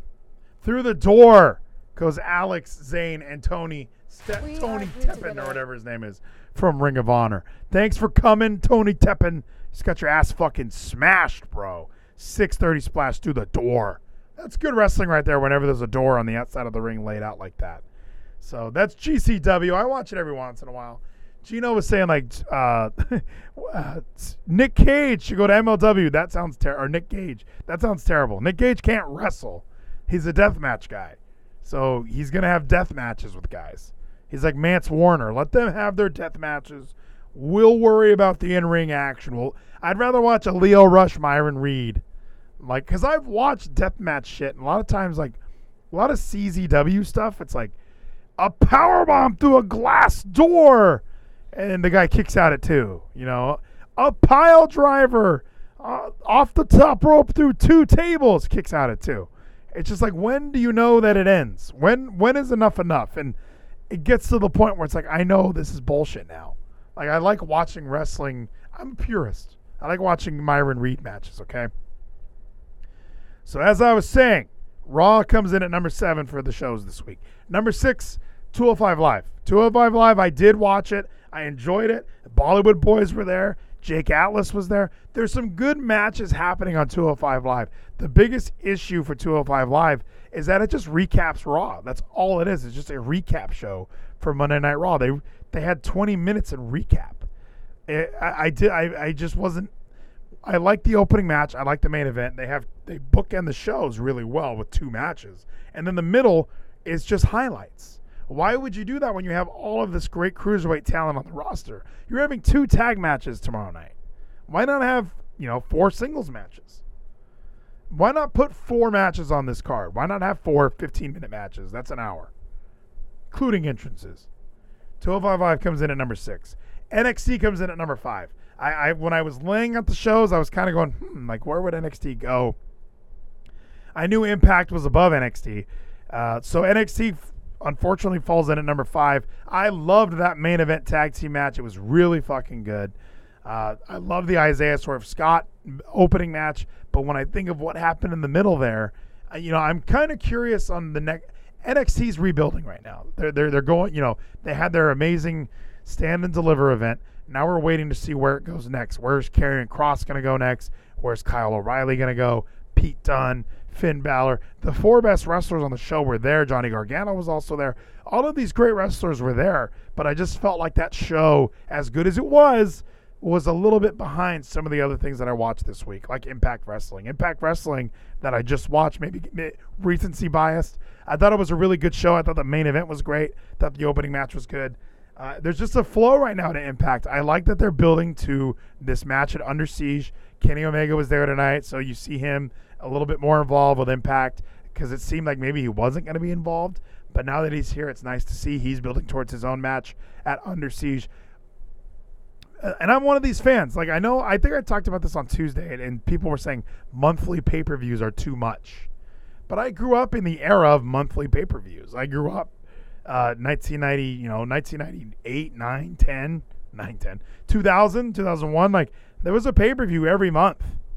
And you were always building to that next major match, that next major event. And right now, Impact is building to Under Siege. And they're doing a really good job of that. So I'm excited to see what that event looks like in the next coming weeks. Number 4, Impact Wrestling. Impact Wrestling comes in at number 4. I just said that. Number 3, Dynamite, Blood and Guts. Yeah, number 3, not number 2 or 1. There were 2 better shows that I watched this week. And you already know what they are. But you have to know who falls in number 1. Dynamite was good. The QT Marshall stuff, kicking out of Cody's finisher, kicking out of all kinds of moves. They're really putting this guy over. But why? Has he earned that spot on the card? I haven't seen him win any other matches. Suddenly he's able to kick out of all these moves. Even in a losing effort, he looks like the Undertaker. I didn't understand that. Jericho fell on a mattress. Stop telling me otherwise. Stop trying to tell me different. Everyone's saying it was still a crazy jump. Stop it. It seems lazy to make the fake corrugated steel. It seems lazy the way that they had the pads all set up. It looked like he fell on a mattress. It didn't look painful. Sammy Guevara saying, "We surrender," like off mic, off camera. I mean, the climax of this match didn't feel. I wasn't satisfied with its ending. So Dynamite they do some really good things. I think they do some really shitty things. I am also upset that Hangman Page was number 1 contender for 2 months, never got a title match, loses once to Brian Cage after being attacked before the match, and suddenly he's out of the title picture entirely. No more. There's no more Hangman Page. Even on the show, I don't think I fucking saw him. Was he even on the show? So Dynamite comes in at number 3. I got to give him the number 3 spot because of Blood and Guts. It was still a great fight. It had great moments. I like Team Taz ripping on Christian, kind of building that feud a little bit more. Actually, the more I talk about it, I think NXT was better than Dynamite this week. But this is the way it fell when I wrote it out earlier today. Impact was the pencil in. I was like, okay, I got to watch Impact and see where it goes. So I was like, is Impact better than Dynamite? No. It was better than NXT, though. Again, now that I'm saying this out loud, NXT might be number 3. Either way, number 2, SmackDown, baby. Loved that main event. Roman Reigns, Daniel Bryan. Daniel Bryan has a way to make me believe, even though I know he's leaving. Thought he was going to fucking pull it out, man. I thought he still had it. Yeah, I agree, Gino. Sonic Gino in the chat. NXT was better than AEW. I think I will reshuffle this, and the official rankings would put NXT at number 3, and that would put Dynamite at 4 and Impact at 5. SmackDown, though, I thought was really good. I like just the direction that they're moving in. It's strange that it feels like SmackDown has a strong belief in ring competition, where Raw doesn't have that same affinity. So I like watching Otis in matches with Rey Mysterio. I like the Dirty Dogs. I like the Street Profits. They just seem to have a better. They know that they're leading to stuff in the ring, where Raw kind of doesn't know where it's going. There's a lot of earlier tonights and moments ago, and they treat it so much like it's this event that people are going to be coming in and out of throughout the entire night, instead of wanting to stick around and watch the whole thing. Quigley's dropping hypes on me. Thank you, Quigley. I appreciate it. And the number 1 show this week was MLW Fusion, hands down. Myron Reed, Leo Rush, outstanding match. Really enjoyed it. Laredo Kid and Gringo Loco, 2 guys that I have no interest in, had a good match. Richard Holiday was there. The Consumer Niños were there. Richard Holiday got a big win. They announced this draft that they're doing. They announced their new season coming to Vice in July. It just seems like MLW, a little bit of me is sad that next week there's no episode of MLW Fusion. There's going to be an MLW Underground next week, and we're not getting Fusion until July, when they go to the 2300 Arena to record a set of tapings. And on September 11th, they're going to be in Dallas, and I'm pretty sure I'm going to that fucking TV taping, because I am obsessed with MLW right now. Hammer needs his title match. I was a little annoyed that they announced there's going to be a Battle Riot, which I have a feeling, Gino, first episode of Fusion on Vice in the new season, Battle Riot. They're probably going to have the 40-man Battle Riot, pinfall submission over the top rope eliminations. Winner gets a match against Fatu, which is so silly. Why have rankings if Hammerstone doesn't ever get a title match? So, outstanding stuff. MLW Fusion has been great. No interest in watching GCW whatsoever, Sonic Gino. I've already watched a few of them. Not that good. So, MLW Fusion, outstanding. Really enjoyed it. I'm catching up on NWA, so I think this weekend I'll be able to catch up on all of NWA of what I've missed, and that'll be something we can add into the mix here, because they're live on Tuesdays, right? They're right before I go, but I'm not watching it before I go. They're live before NXT, I think is what it is. But having said all this, I want to thank everyone so much for coming in and hanging out. It's always a good time. I appreciate all the support from everybody here. Kevin will be back tomorrow night for SmackDown's 3rd hour, so immediately following Cesaro beating the shit out of Seth Rollins. You'll be able to you'll be able to interact with Kevin. Trovo.live/TWFS. That'll be a good time. Make sure you're there for that. I will be back on Tuesday. That's right, Tuesday, and we're going to be talking everything. To call, not call, but call. Do not call. Everybody call. That's all I just want. I just want peace. Peace is all I just want, everybody. So I want to thank you guys so much for coming in and hanging out. Let's ride off into that glorious, glorious sunset. Again, thank you for the support. Follow me on Twitter. I'm kind of back on Twitter, so follow me there. Follow Kevin on Twitter at, what is it, at? Go on, catch the buzz, feel the sting. Thank you, Drake Shreds all day for the easy, the smoothie with the double guns. One of my favorites. I love that guy. That guy kicks ass. I appreciate it. Oh, yeah, it's GG Daddy-O. Follow Kevin at GG Daddy-O. His name is Dale Gass. Don't let it deter you. That is who he is. That is where he is. Kevin says he's not sure if it's going to be used, but it followed me today, and I followed it back. So I'm sure it's going to be used. We'll see what's happening this weekend. I don't know if any Asian fighters are going to be at UFC. Michelle Watterson's fighting. Don't get banned, Kevin. Don't get banned so soon.